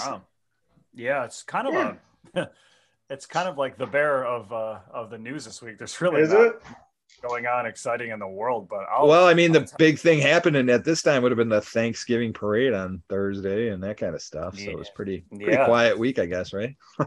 Everybody's taking a holiday. Not much, but I'll tell you what's going on. So the Communist Party resigns in Czechoslovakia. They're done. They're like, we're done out of here. Done. Well, the wall came down. So when did the wall come down? Is it down? 2 weeks. 2 weeks ago. Yeah. 2 weeks. Yeah. Okay. Yep. So they're like, okay, we can, now that things are starting to make a move, we're Czechoslovakia's like, we're done. Communist Party out of here. Well, they probably were like, let's resign before they fucking kill us. Yeah. Right. Yeah. They're like, good time to make this move. Perfect time. This isn't big news. It's who got sworn in as premier of Greece, but he's got a really cool name. It's Xenophon Zolotas. Whoa, that's cool. That's like whose name's Xenophon? Xenophon. I like it. It was a cool name. It's a cool name. Yeah, it's a very interesting name. Sounds like a name you get chicks with. Sounds like a chick getting. That's what I thought. Yeah. I am Xenophon. Zolotas. Yeah, It sounds like What's your a name? movie Mike Lynch makes. I know. Xenophon. Xenomorph. Yeah. Xenophon. So what a cool name. Yeah. Out in space, it was the conjunction of Venus, Mars, Uranus, Neptune, Saturn, and the Moon happened this week. Wow. That's a lot of alignment right there. Jeez. Yeah. The whole back half of the solar system. Everything was lit up. And again, they threw the moon in there for fun. You know. Why not? You forgot is it Venus. Isn't it, yeah. Isn't this what, like the Great Conjunction in the Dark Crystal, right? They had all those things aligned. That, and then what's the Tomb Raider? Didn't that was the alignment? Yeah, it was right. Yeah, that's right. Not that I've seen it. I haven't seen something line up like that since Kyle stuck a banana in my tailpipe. Hey, zoinks! Also called a. People are gonna start thinking that's a euphemism. I'm just. Oh, it's not. I hope not. In other news, so you guys are obviously familiar with the British House of Commons. I know you follow, what happens all the time. Yes, daily. I have the trading cards. I had the trading cards back then. I pay for the app. Yeah. So finally, TV cameras are going to be permitted in the British House of Commons. So, that's a big deal. Yeah. Until have you ever actually saw it though, like in the news when they show them arguing? Oh, all the time. Where they sit there, they do argue. It is different than ours. Yeah. You know what I mean? They sit there and they're like, boo, and they yell at each other. and they seem to be like really like. That's why they wanted the cameras in there. Right. Like, they're not spread out. They're like, all right, get everybody in a goddamn circle and start yelling at each other. Yeah. They're crammed in there. Yeah, let's all look at each other while we yell back and forth. Yeah, pretty much. It's a different setup. It is interesting in that sense. I watched it. I'm like, damn, that's a little aggressive. These guys are arena politics, Yeah, right? Yeah. Eastern Airlines, the pilots and flight attendants end their strike. So they were on strike for quite a while. A lot of them did not get rehired. The airlines didn't like the fact that they went on strike. So not a union thing. Yeah, they're like, oh, This was not a. Were they working while they struck? I don't think so. I think they probably not. Shut down. At a shitty time. I mean, they had to end their strike because holidays. The holidays. Mm-hmm. Yeah, holiday travel. Held out as long as they could, but holiday travel, and I'm sure that everyone got involved. When did we cover Reagan when he fired them all? That was the air traffic controllers. That was. Ever come up? I remember that was like 83, 82, something like that. Yeah. When they went on strike, and he just said, "Well, okay, see ya." Yeah. And they hired new ones and stuff. Yeah. Because Bush is president now, so. Yeah. And speaking of President George W. Bush and domestic flights, they are now banning smoking on most of domestic flights. So George W. So that's when it went. I think about it. Banning smoking.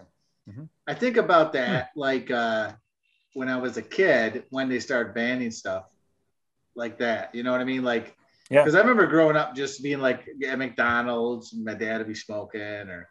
It seems like it was more in 90s my dad too. Than 89, but that's it seemed because I'm almost thinking like that when we were talking about going to the movie theater. I was thinking, I remember my dad you guys were saying you would take you to Clinton, and I remember going to Clinton, but I had an aunt that lived in Clinton, so we'd go there and I walk over. Right. But my dad would always drive us to the mall. And if let's say it was me and like Johnny Williams or somebody, Johnny Williams is my Steve Jackson, apparently. Right, gotcha. So we would go, say we went to the mall and go watch a movie as kids. And my dad would like disappear into the mall and like, I think go sit down, smoke cigarettes at the fountains, go through all the porno mags at the bookstores. And you know what I mean? But he was always, I remember him being like in the middle of the mall, like smoking and people walking around smoking in the mall. Yeah. It wasn't like a big deal. Yeah. Well, you think about, restaurants had smoking in the movie theaters. They used to smoke. What did that do? Yeah, they started putting that no smoking thing at some point. I don't know when that started, but you see no smoking. It would come up on the. I mean, I don't even know if it's a thing anymore, but I remember like for years traveling, flying on planes, they would have the no smoking symbols would light up. I don't even know if those are even on there anymore. Are they? Probably not. It's been so you can't smoke at all. I don't think so. The only thing they announce is that do not tamper with the smoke detectors in the restrooms. Right. Yeah. Yeah. I don't think they have no smoking Yeah. sign, but George W. is like, smoking bad. Well, you think you're going to Smoking light bad. up on a plane? Not going to do it. There you go. So yeah, that's all that's happening in the news this week. Not anything groundbreaking, just some stuff It's happening. interesting stuff, though. In the U.S. and around the world, yeah. And Xenophon. That's what I'm gonna name. Xenophon. If we ever get a turtle, that's what I'm gonna name him. I think I'm sticking to my guns. I think last episode was better, only because like last episode it was like the news of women. Good news. It was like women of the week. You know, and Well, then well, Kyle had all these great I didn't movies. make the Don history, had all this great Rich. news. There's more stuff. We're not done yet, You know? Rich. I mean, you've got music. Maybe you can redeem this episode. Wait till there's actually some cool stuff with MTV this week. Well, I think the episode's already a Bullshit. winner because of the interview and Oh, absolutely. with Of course. and everything. But Of course. I'm just saying, last week it was like jam packed. Yeah. Well, It we've was. got some time to It was. redeem it. We've All got right, another all right. six hours tonight to figure out, to really Oh, God. get some stuff out. Right. It's good. It's a marathon episode. Yeah. Let me jump yeah. into video games then. Yeah, let's do that. Yeah, man. Let's do it. I mean, there's so Play some much in games. video games I can't hit it all because obviously where we are. I mean, there's so much Where are video we? games out at this point in time in '89. Oh, yeah. With Nintendo rolling. Yeah. But so obviously a lot of prequels and sequels for the year. Phantasy Star 2, Super Mario Land, Super Monaco GP, Teenage Mutant Ninja Turtles Nice. is out. Okay. Nice. This is on Nintendo. The Nintendo game. That was a Yeah. bastard game right there. That game was Yeah. awesome. Golden Axe is out. I mean, that was a big Great game. game. Oh, That was on love Genesis. that Yeah. game. So and that good. was So and good. this year saw the release of the Sega Genesis and TurboGrafx 16. The Game Boy came out worldwide with Tetris, Super Mario Land. So for that, I mean, it's pretty good. Double Dragon, Super Off Road. I don't know if you remember that. Love Double Dragon. Oh yes, Yeah, I Double love Double Dragon. Dragon. for sure. And Double Dragon's a then great Super game. Mario Brothers 3 obviously came out this year as well. Oh, nice. Yeah, yes, that's right. Well, it came out in Japan because we had The Wizard came out this year, and I think it comes out in December, and that's where we got a little sneak peek of what it looked like. Yeah. That was we didn't get it till 1990 that was the last in America. of the movie, right? When he went to the tournament, he had to play Yes, Super Mario played Brothers Super 3. Mario Brothers 3. Yeah, it was a big deal. That's back when he had to put Fred Savage in a movie with somebody shorter than him, so they had to come up with give him a little brother. And so the United States, the highest grossing arcade games of '89. Still, arcades were still going in '89. Yes, there was still one in the mall. Yep. Next to the movie theater, right? Next to the movie theater. Yep. Exactly. So Double Dragon, obviously, pretty Mhm. big at the Good time. Great game. Bad Dudes versus Dragon Dudes. Ninja. Remember Bad Nice. Dudes? That was another Bad big, Dudes. fighting game. It was just like Double Dragon. I don't type think of game. Bad Yeah, Dudes ever went to a video system at home, did they? I think it did. I think it did go on Nintendo. I just but remember I think it. in just the Bad arcade. Dudes, and that was it. Like that's a Yeah. game that I only played in the arcade. You know? Yeah, I'm pretty I sure it just remember- did. I want to think it did. Did it? I just remember like Johnny Kilts used to, and Johnny Kilts Like and that. Robbie Coles used to play Bad Dudes and fight Yes. each other. Super Off Road, John Elway's quarterback was big. Mhm. Ninja Gaiden. Great game. Ninja Gaiden's Yeah. awesome. Love Ninja Gaiden. He was cool because he did the little flips and he'd hang on the side of the building, like on the wall, and you could like flip them back and forth between to go up to the top of the roofs. Well, I That was mean, a cool yeah, game. because obviously ninja movies were real big through the 80s. Yes. So, you know. Yes. Ninja Turtles were big by the end of the 80s, so yeah, Ninja Right. was big. Mhm. Ironically, ninjas are bad guys, which is in reality, the ninjas are the villains because they Yeah, really that's not right. the samurais were the good right. fighters and the ninjas were like the dirty fighters. Well, So, but then it's always every movie in the 80s was about a white guy getting trained by ninjas and coming back and fighting. correct. crime. You know what I mean? Yep. So like American Yeah. Ninja or whatever. American you know, Ninja was a so- big one. Yeah. Yeah. What Ninjas was became the- synonymous with that. what was That the word was 80s actually movie? banned in Europe, in England. Really? You couldn't say ninja. Yeah. So Teenage Mutant Ninja Turtles was Teenage Mutant Hero Turtles in the UK. Really? Ah. Yes. That word was banned from being used. But was the other N-word banned in Europe? Probably not. So they don't ban that, but they ban ninja. Right. You know? Ninja, you can't say. Yeah. Yeah. Oh, God. All right. Golden Axe and WWF Superstars were also in the or in the arcades at the time. Arcades, yeah. The number one home system, if you can guess. Nintendo Entertainment System. Of course. Still for like the fifth year or whatever in a row. Right. I mean, going. Genesis, once Genesis came along, that's when things changed. I mean, literally, it was shifting. Literally, there's over 9 million sold in the U.S. of Nintendo. It's crazy. Wow. At this point, everybody's got one pretty much. Yeah. Game Boy, 1 million in the U.S. So that's just coming out. Yeah. And then for a first year, that's pretty good. Yeah. Yeah. I remember I got one. I don't know if it was this year or next year, but I remember getting one, because it was all the. Never got one of those. No, it's just. No. Commodore 64 was number 3. Still doing strong. Jumped down to number 6 was the Sega Genesis. Yep. And Apple Macintosh under that, and two other systems, IBM. Wow, that's crazy. And in the United States, this is the best-selling home video game for the month of November. They actually have a breakdown. Zelda 2: The Adventure of Link. Of Link, yeah. Yes, I remember that one. Yep. Game. Zelda was fun. Yeah, Zelda was cool. Those RPGs were cool back in those days. Yep, that was one of those first games that was like continued on. It's still big. I mean, Zelda's still they still make games and they're still huge. Crazy. Someone's making money on that one. Nintendo and over there. I mean, that's pretty much video games without going through. I mean, there's 5 pages of awards they gave out, you know what I mean, for every different thing. But for the most part, that's video games. We all remember what was happening at the time. I think the biggest thing everybody at this point, like you said, had a Nintendo, and the newest thing was getting the Nintendo Game Boy, because now it was sold as Nintendo in your hands. You know what I mean? Yeah. Right. Yep, I remember that. Remember when this is when Super Nintendo came out? Didn't they have like a connector you could put on the Super Nintendo to play the Game Boy games and Nintendo games on? You could like adapt it. I don't know. I think so, yeah. I thought that sounds familiar. Yeah, it makes sense. It was like a Game Genie type of thing or whatever it was, but it was like a cartridge that fit into the slot for the Super Nintendo, and then it was on top of that was the size of the cartridge for whatever it was, Game Boy or Nintendo.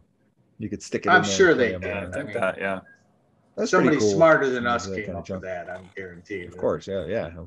Everybody's smarter in that regard. Then I'm an idiot. I don't know, but cool. Yeah, so video that's pretty much video games. Yeah, in a nutshell. Nice. What do we got? Where do you want to hop to? You have. What about toys? Yeah, toys. Toys are big this year. Got some good stuff. Toys.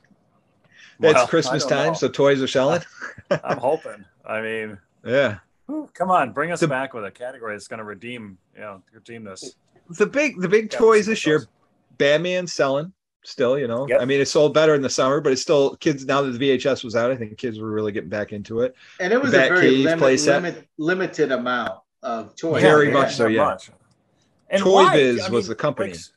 It's because you got like Star Wars and you got G.I. Joe and you got and they're making all the characters are making all this cool stuff, and then Batman comes out and they're like, okay, we'll give you Bob the Goon, we'll give you the Joker. The Goon, I'm like, Batman, no Vicky Vale, no Commissioner Gordon, no, I mean, it's no Alfred, and it was just the Batmobile and the Batwing, right? Yeah, that was probably like the only thing that they really screwed up from that movie. I mean, they marketed it so well, but they had no. I don't think they had a plan for toys. You know what I mean? Probably not, because I think it wasn't aggressive, anyways. I mean, if you think about it, after Star Wars, there really wasn't a big push for movie merchandise like tie-in as much. It was always really small, like Batman. because I mean, Back to the Future didn't have toys. Ghostbusters didn't have toys. None of the. I think Roger Rabbit had a huge merchandising push that wasn't as successful as they hoped. Willow had stuff that wasn't. Yeah, and I think, and to look at it, I'm thinking that I don't think they thought Batman was going to be what it was. Right. You know, and it it had was been so long before Juggernaut. the character had been. You know, it's like they didn't expect it, so I think they kind of got caught off guard and weren't ready for it, so they didn't make a lot. Because they did go a little overboard with Willow, right? Isn't that the kind of thing? Yeah, they did. They had a lot of stuff, but it didn't sell well. Yeah, right. And with Batman, they went with a small company too, like Toy Biz was making these, and Toy Biz was a brand new company. They weren't very big, so they gave them the license. They had the DC license. They did DC figures to tie in with it after. So they did like Superman characters and things like that. But yeah, at this time, it was the coolest thing was the Batcave. I always liked the Batcave place that they made. Yeah. But there wasn't much to go with it, like you say. There's 3 figures. Yeah. And the car, in the movie, right? And the car, and the plane. Yeah, that was pretty much it. Yep. Yeah, so it was pretty low end, but it's still out there, and kids were wanting Batman. So here it was. But they made Bob the Goon. Yeah, right. It's so weird. And he did a karate kick. Yeah, just like in the movie. Okay. All right. Okay. I mean, it's a big seller. Yeah. I still have my Bob. Bob the Goon. Next up, big seller this year was the Ghostbusters Firehouse playset, which is the headquarters for the Ghostbusters. So designed from the animated show, The Real Ghostbusters. So that was selling well. I believe that retailed for $49.99. So pretty cool little playset. I do have mine still to this day. I was gonna say, did you have it? Yeah. Still have it. Same one from back then. So what else we got? Oh, this one I'll bring up because we did this a few. I think I mentioned it last time we did 89, but I'll bring it up again. Double Dare game, since we talked about Double Dare. Okay. Yeah. The home game was selling for $19.99, and it had like little physical challenges, like you'd stick something on your head and like you throw rings, like a ring toss on your head, and just like silly things like that. They weren't anything. You weren't getting slimed or anything like the show, but and they had trivia cards. Play that as well. Next up, we have the McDonald's uniform. So you could get a uniform, dress-up uniform. So you could wear this. It was like a McDonald's apron, a little McDonald's symbol. You had a spatula, some tongs, and a McDonald's hat with a drive-through mic on it. It's pretty cool. $11.99. How many kids bought that and then walked into McDonald's like, I'm here for my shift? Yeah, right. Because there's nothing you want to aspire to be more than an employee at McDonald's. Yeah, I mean, you're right. Maybe at that time it was so cool because when we were kids, Ronald McDonald was still pretty. McDonald Land was still a thing. So we were, you're like, oh, maybe it's that fun. If we go and work. It'll look fun. You don't want to see. You don't want to see how the sausage gets made, kids. Right. That's somebody that works right now. See if it's all there. Next up is the Kyosho. I believe that's how you pronounce it. Kyosho monster truck. It is a large-scale monster truck. Don't remember. A radio control monster truck. It looks about the size of probably about 2 feet wide almost. It was pretty big with huge tires on it. So it's huge.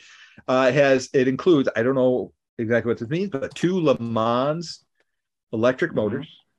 So I'm assuming that's pretty powerful. Are you looking at the stat? I mean, how many goddamn D batteries did you have to get this thing moving? Good question. I don't know, but guess how much this thing ran for? Take a guess. $129.50. Good guess. What do you think, Don? Yeah, I'm thinking it was probably close to 2. Yeah, good guess. $224.99. Jesus, the price for this thing. I'm like in 1989. Wow, I'm just like, right? Well, my parents would have been like, "Yeah, you're getting this piece of crap over here." 2 years later, my dad bought my car for $500. So I mean, right?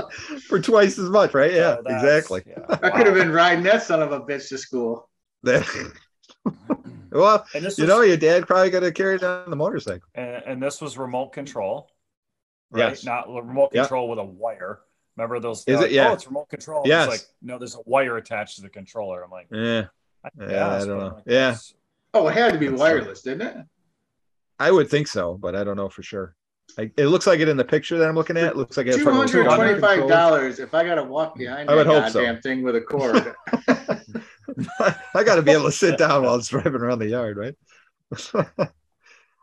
Next up, the Precious Places Magic Key Mansion. Oh, yes. I'm assuming this was a new line for, girls. Fisher Price put this out, but for you little girls, like a key that would unlock different rooms and things for this thing, and some little boys. Fair enough. It activate lights. It activate lights and all the stuff, back doors, front doors, things like that. But yeah, that was the whole thing. Special key that did that. Retailed for $59.99. But it's a pretty big play set if you take a look at it. Next up is the Sega Genesis. I know you were talking about that. So that was a big seller at this point. It's starting to sell more. $189.95 at the time. So you could get that. You could get that cheaper than you could get the goddamn car. Then that Kyoshi, that monster truck. Crazy, right? I'd rather have the Genesis. You could get the Genesis and a game. Exactly. Monster truck is pretty cool. Two the next thing up, engine, motors. Right. What does that mean? I don't know. Yeah, I don't know. It means it's expensive. That kid that said, I got the $225 radio control card, bragging to his friends while his buddy's got the Genesis, saying, yeah, that's cool. He's playing his Genesis. That's all right. But is yours remote control? You got a cord on your controller. Next up, the Strata scooter from Veriflex. Ooh. So this was like a like the kind where you pump with your foot, but it had like a bike handle bars on it, that kind of thing. $44.99 was that one. Had BMX handlebars and do some tricks and junk. So I could have bought enough to have my own gang of scooter people. That's true. For the cost of the goddamn that radio control. Yeah. I think I mentioned this one before, but Cherry from Pee-wee's Playhouse was the big seller. This was one you sat down in your room, $100. You could have that. You had that, Don? Did you say you had that? No, I think we looked it up though. And we found it on eBay, so you could have it. That's right. That's right. We did.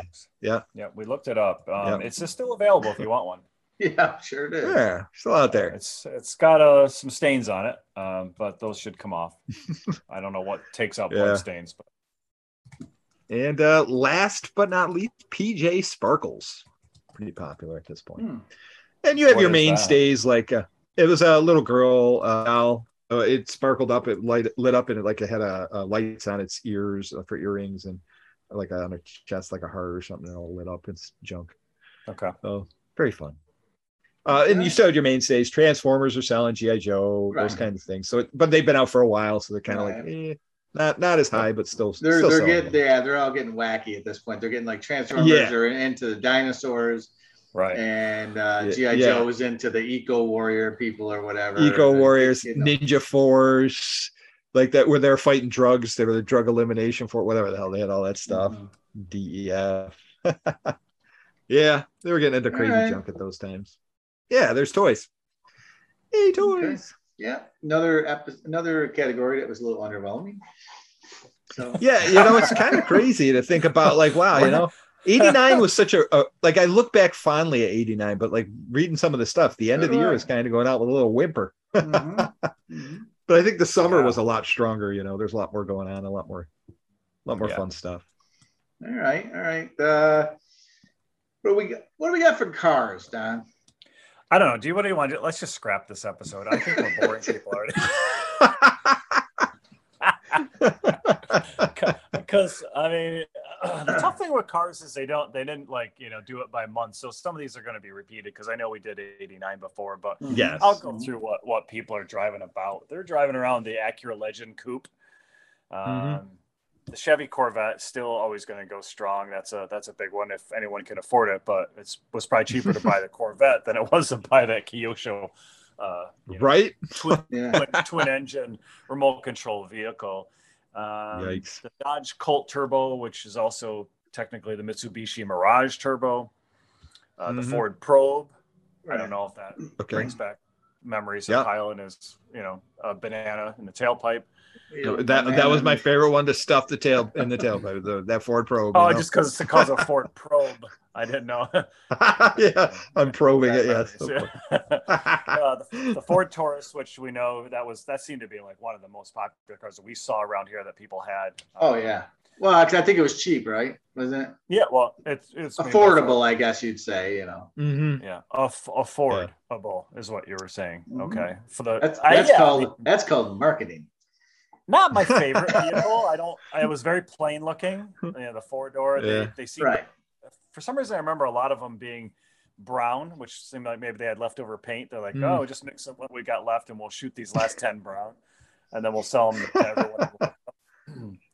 Honda. It was already the movies were depressing this time of year, so like let's make the cars depressing. Everything's depressing now. Well, in upstate New York, if you got a brown car, you're okay for the winter because all the mud and shit that's going to get on there. The sand and junk. Yeah, you can be seen in the snow, so it really makes sense.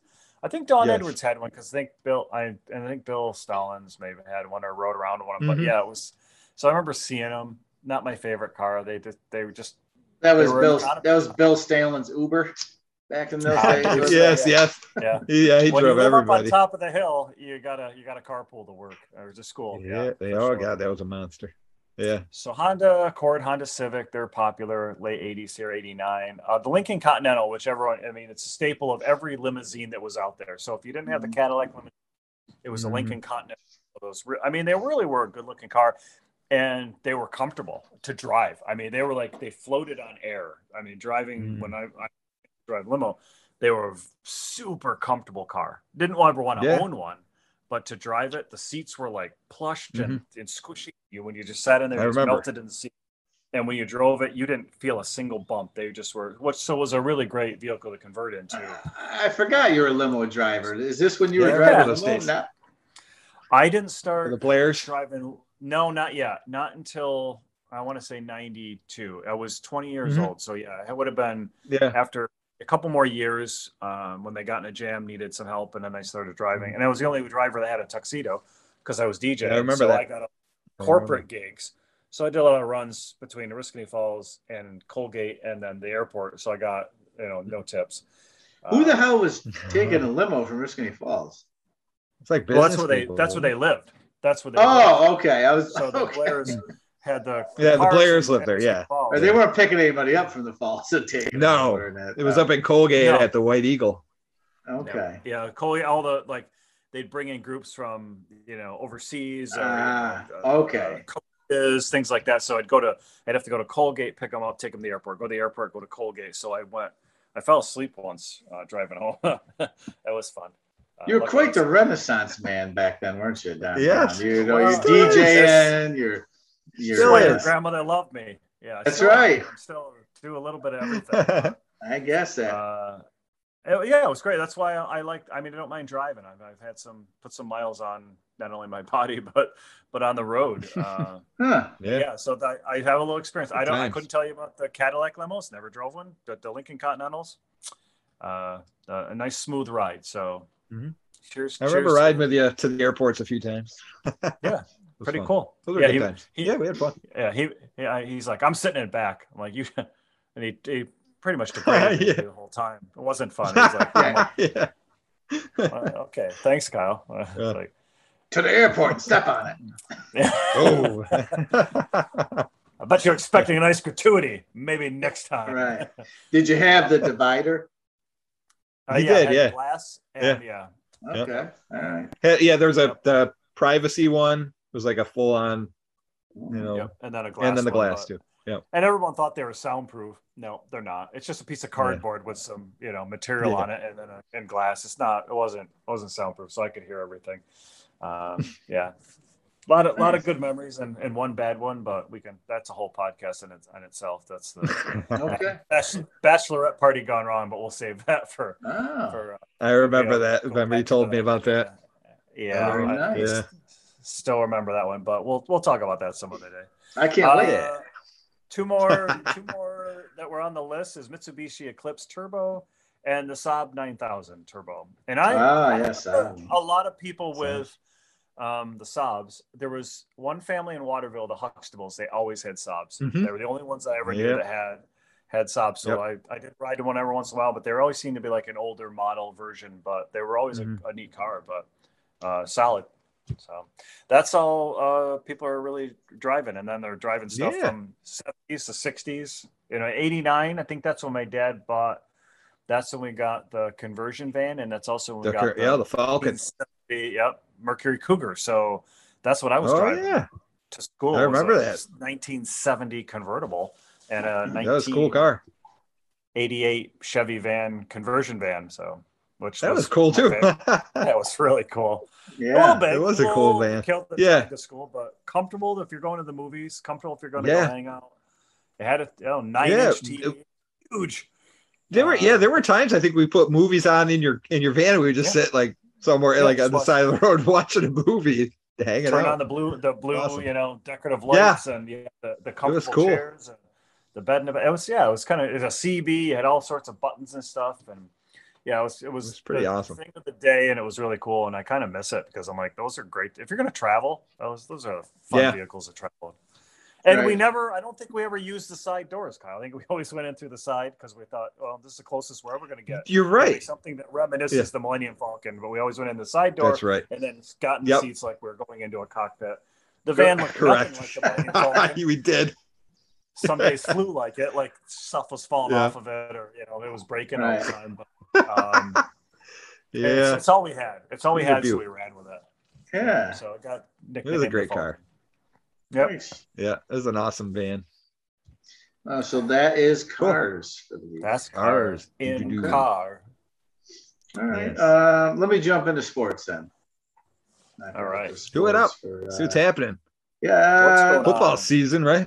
Yeah, but nothing really. You know what? Well, it's Thanksgiving week. I'm almost thinking I gotta expand my research a little bit into sports because, like, a lot of times it's the site that I'm pulling up. It's giving me a lot of references to cricket, so I think it's more of a worldwide. Right. But I feel like if you're going to introduce it, this is the episode to do it. So why don't you talk about it? Yeah, right. You might as well. Well, you're going to be disappointed because I did not write down any of the information about cricket. So could you do the sports in maybe a Howard Cosell accent or something like? And this week, that'd be cool. Just maybe. Well, not today. Not today. Next one. Maybe on the next one. We'll work on that. I just don't feel it. I don't feel it this week. Maybe this week's just dragging you down. Just dragging. Something's gonna kick. Something's gonna kick up. So. But it's bound to happen. Monday, 11:20. Milwaukee Brewers center fielder Robin Yount wins the American League major MVP for the season. Obviously, the World Series is over with at this point. Nice. Nothing on Tuesday, but on Wednesday, 11:22. Major League Baseball center fielder Kirby Puckett, if you remember that. Yeah. I remember Kirby Puckett. Yeah. Signs a record $3 million per year contract with the Minnesota Twins. Oh, good for him.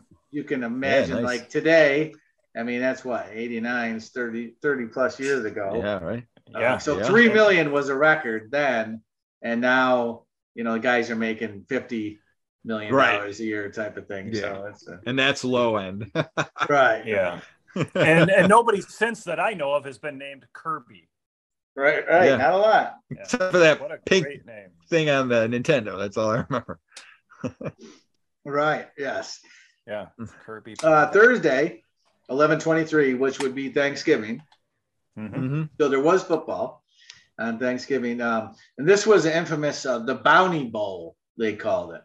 Not the paper towel, but bounty is in I'm coming to get you, bounty. So the Philadelphia Eagles defeated the Dallas Cowboys 27-0 on Thanksgiving. Oh my God! In an ill-tempered game. And afterwards, Cowboys coach Jimmy Johnson, he accused Eagles coach Buddy Ryan of placing bounties on his players. Yeah. So a little bit of controversy. Yeah, I see. There you go. Was it ill-tempered? Was it? Yeah. Of course. Friday, nothing. Saturday, nothing. And then we're going to go a little, we're not going to go cricket, but we are going to go north of the border to Canada. The Canadian Football League's Grey Cup, which is their Super Bowl. In the Sky Dome in Toronto, the Saskatchewan Rough Riders defeated the Hamilton Tiger Cats 43-40 on David Ridgway's field goal winner, infamously known as the kick in Canada. In Canada. That kick, eh? Gotcha. Yep, the kick. Yep. Yeah. So that's sports for this week.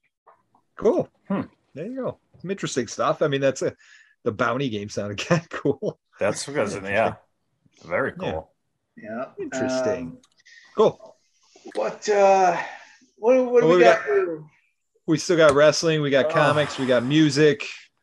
TV. What about TV, cartoons, MTV? We got it all. Why don't we let's do MTV. Okay. Yeah. What's happening there? Feeling it. Not Not much. feeling it. I thought you said it was kind of good. No, don't leave, Rich. Wait, this is good stuff. We're finally. Well, he's gonna miss it because I'm not kidding. This is actually good stuff. Oh yeah. So I got to backpedal just a little bit. So we're still in 1989, but I got to move to September because what happened in September is gonna kind of segue into what happened this week and what we're talking about. So every time we do one of these episodes, we always seem to miss the MTV Music Awards by like a week. Yeah, I know. So far we have, yes. We haven't hit it yet, but Music Awards aired September 6, 1989. Okay, so MTV is at the height of its power. It's big, it's cool, and it's going great. And now they're including, because now you got all the hair bands, so now they're including things like best heavy metal video, best rap, best dance, best pop, which is cool. So at this particular Music Awards, it got a little crazy. Weird Al Yankovic was one of the presenters, and he kind of went off script and he did some stuff with the statue. Because I guess he was up there with Jasmine Guy. From Different World, yeah. He pretended to snatch the Moon Man, and it got a little awkward. So there was that happening. Andrew Dice Clay, he goes up. He starts playing the edge with the sensors. So he's doing his like filthy nursery rhymes and testing the sensors to the point where he is banned from the MTV stage for life. So that's happening. He got banned from SNL shortly thereafter too. Class with Nora Dunn, so that didn't help. At the same MTV Awards, there was a whole thing with Motley Crue and Guns N' Roses. There was actually an altercation. My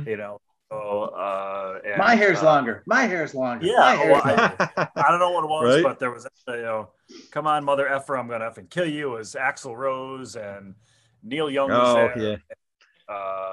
It was bad. So there was a big fight. But what happened at this MTV Music Awards was John Bon Jovi and Richie Sambora got on stage and they did an acoustic version of Living in a Prayer and Wanted Dead or Alive.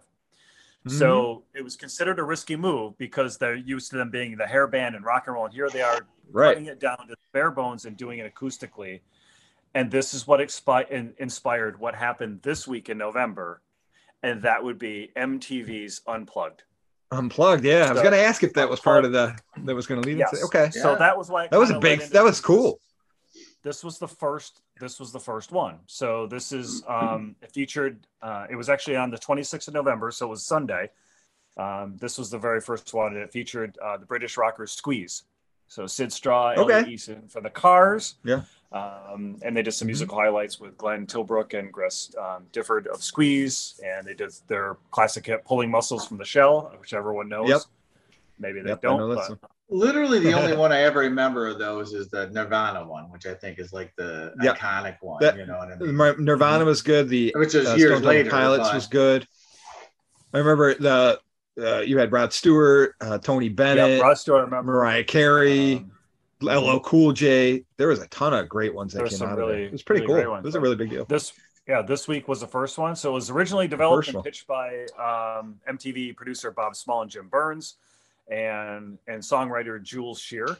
And if you might know Jules Shearer, because he actually helped write hits like All Through the Night for Cyndi Lauper, and If She Knew What She Wants for the Bengals. And he was also the host for the first 13 episodes and performed some of his own songs on MTV Unplugged.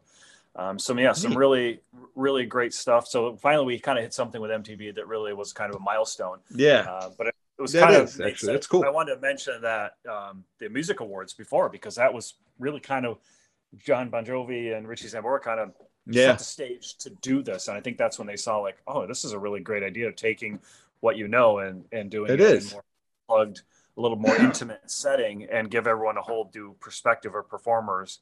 And I think, I don't know about you guys, but like when I wasn't a Rod Stewart fan until I saw the Unplugged, and then I'm like, I love that those versions of his older songs is so much better and have so much life to them, and they're different.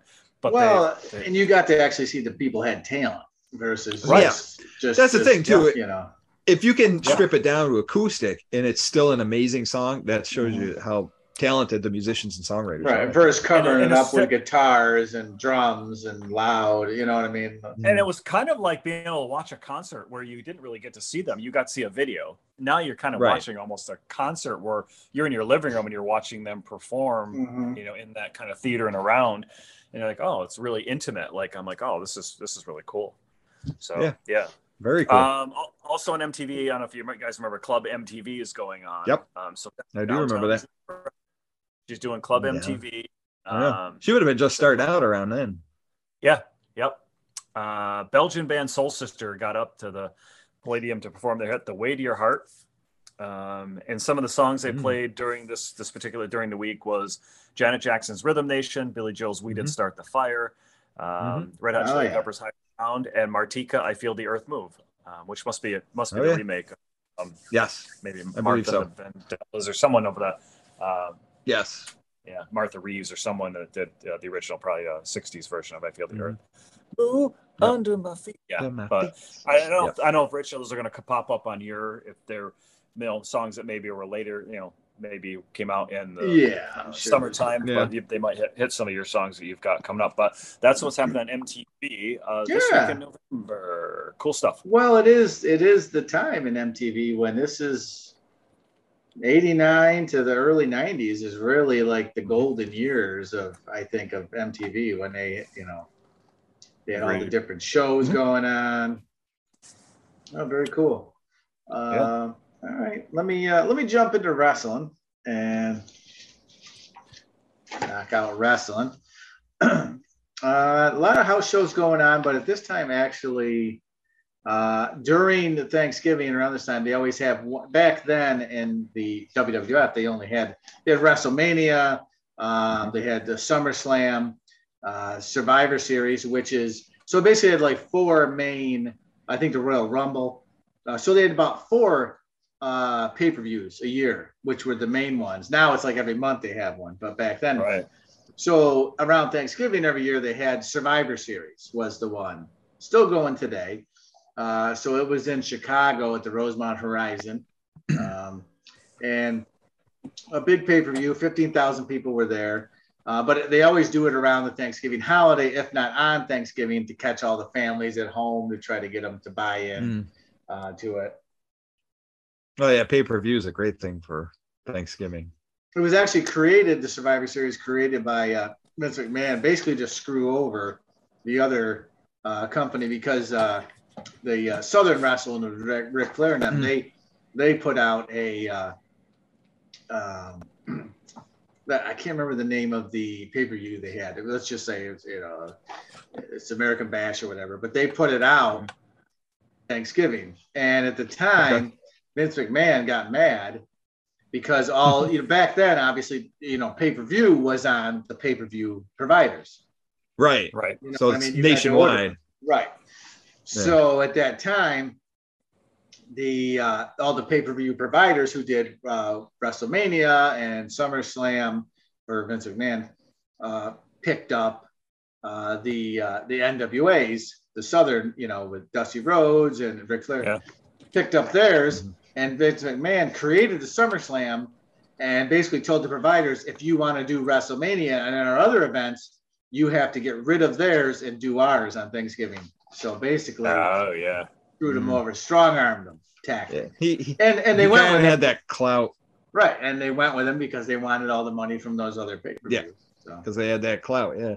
So well, I feel like they all thrive on turmoil and confrontation, and they're always angry. I'm like, do you feel like that's like even when they went home, acts like Vince McMahon was just always mad. Like even though that was just his go-to. Like even if he was happy, like maybe he got a nice gift for Christmas. So I'm like, oh, I love this. Maybe he was just angry no matter what. He gets his kids to compete against him by buying him the best gift for Father's Day or Christmas or something. Who loves Daddy more? Get the squared circle. And if he doesn't if I like his better, unless you take him down in the ring. But so the pay-per-view started off with Hulk Hogan, Ted DiBiase, Virgil, Jake the Snake Roberts, the Tag Team Championships Demolition, Randy Savage. Jim Duggan, Dino Bravo, Earthquake, yes, Dusty Rhodes, Big Boss Man, all the main people, Rowdy Piper, Bobby Heenan, and they all got together and told everybody what they were thankful for. That's how it started out. It was on Thanksgiving. And the announcers. Do we know what they were thankful for? Like, I did not delve that deep. Right. I can clothesline you. Right. Yeah. Thankful they haven't banned steroids. They haven't banned the steroids yet. Really big gold belts. Right. Extravagant names. Right. Steroids. Spandex unitards. And even at the time, the announcers Gorilla Monsoon and Jesse Ventura, they were on commentary, and Ventura dressed as a pilgrim. So nice. There you go. I'm dressing as a pilgrim. Right. I got no time to bleed. Yeah, exactly. I ain't got time to bleed. Will make you a sexual tyrannosaurus. Yeah. Exactly. So basically, the Survivor Series is broken up. What you have teams that compete against each other. Usually it's like an elimination thing. So you had like a 4-man team taking on another 4-man team. So I'm not going to go into complete details of how everybody was beaten in these matches because we don't have time for that. And obviously this show sucks. So we're moving on. I thought we were doing pretty good. Don't mince words. Tell me how you feel. Yeah. No, we're doing all right. I'm gonna pull it out of the trash. I'm gonna pull the banana out of the tailpipe. Maybe just some cricket. Yeah, right.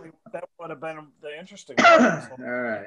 Let me try to get this. Listeners. Try to get this tailpipe back on track and extract the banana. Pull the banana on the tailpipe. All right. So Dusty Rhodes, the team of Dusty Rhodes, Brutus Beefcake, Tito Santana, and the Red Rooster defeated Big Boss Man, the Honky Tonk Man, Bad News Brown, and Rick Martel. That was the first 4-person elimination match. The second, Randy Macho Man Savage, Dino Bravo, Greg the Hammer Valentine, and the Earthquake. They defeated Jim Duggan, with from Glens Falls, New York, Bret Hart, Ron Garvin, and Hercules in their elimination match. Following elimination match, WWF champion Hulk Hogan, Jake the Snake Roberts, Demolition Tag Team defeated Ted DiBiase, Zeus, and the Powers of Pain in an elimination. So we're still riding on Hulkamania at this point. Yes, and Zeus, if you remember, was from the movie. Yeah, No Holds Barred. No Holds Barred. He was I remember. tiny. There was Zeus. Yeah. The following match, Rick Rude, Mr. Perfect, Jacques and Raymond Rougeau defeated Roddy Piper, Jimmy Snuka, and the Bushwhackers in their match. Yes. Nice. And in the final 4-person elimination match, the Intercontinental Champion, the Ultimate Warrior, Jim Neidhart, Shawn Michaels, and Marty Jannetty defeated Andre the Giant, Haku, Arn Anderson, and Bobby Heenan. So they had the manager subbed in for Tully Blanchard. So Nice. And that is about that. Then there was some other the house matches after that. But that was the big, obviously, pay-per-view over this week.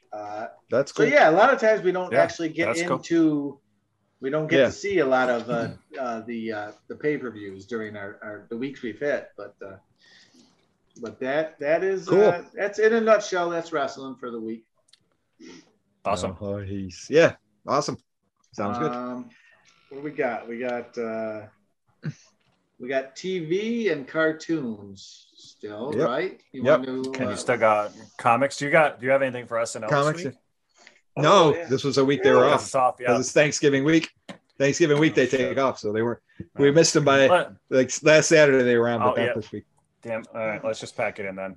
So they no one gives a shit about TV. They would have reran one of those like Thanksgiving best of Thanksgiving retrospective sketch episodes with Tarzan and yes, one of the classics.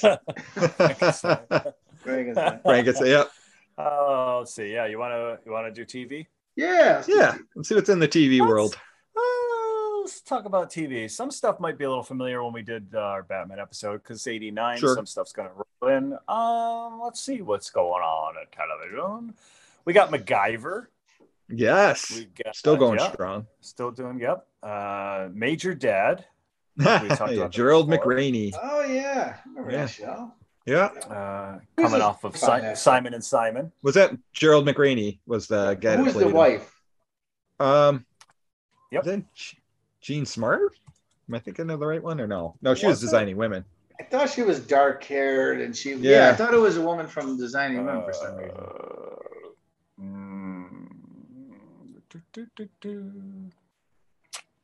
Got it. Yeah. I'm looking too. I'm looking.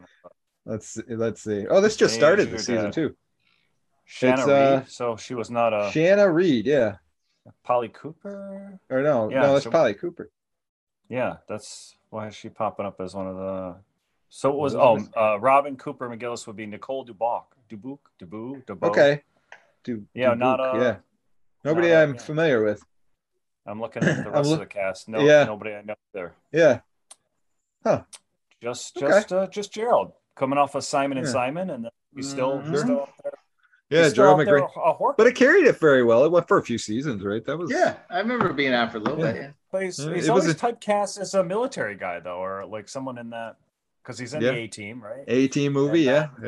He played a senator or congressman or ex-military guy on House of Cards, too. Okay. He's a mean guy. He's good. He's just got that look. Like him. Yeah, he does. Yeah, he does.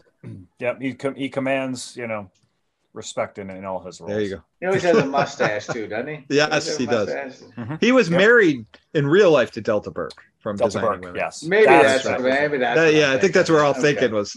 Designing Women was coming into my head for that. Yeah, but yeah. Well, it's because they were competing because Major Dad was on at 8 at 9:30 at night. Designing Women. Same network. Yep. Both CBS. Horrible episode. Julia got her head stuck in a fence. So, ouch. That's your plot for the week. They were running thin on plots. Mm-hmm. The ratings were better than Major Dad, so I don't know if that was causing. It was a hit show. Yeah. It was good. It was. Better a head in the fence than a banana in the tailpipe, I always say. That's right. Well, we got to see Annie Potts again because we hadn't seen her since Ghostbusters. So it's like, Ghostbusters, she does still work. Murphy Brown is on. Newhart is on. Man, CBS was hitting out the big hits at this time. I mean, those were huge shows. Yep. That was like all Monday night, too. Newhart, Murphy Brown, Designing Women. I think it was all one night, like Monday night. Yep, that's Monday night was a big night. You got Alf. Alf, what are you doing? Alf. Hey, Willie. I killed myself. The only thing I'm kind of like the Alf 8 cats. Don't tell my wife. That's why we can't watch it at home. Lucky the cat freaks out. Our cat doesn't like the fact that she's like, I know those creatures from Melmac eat them.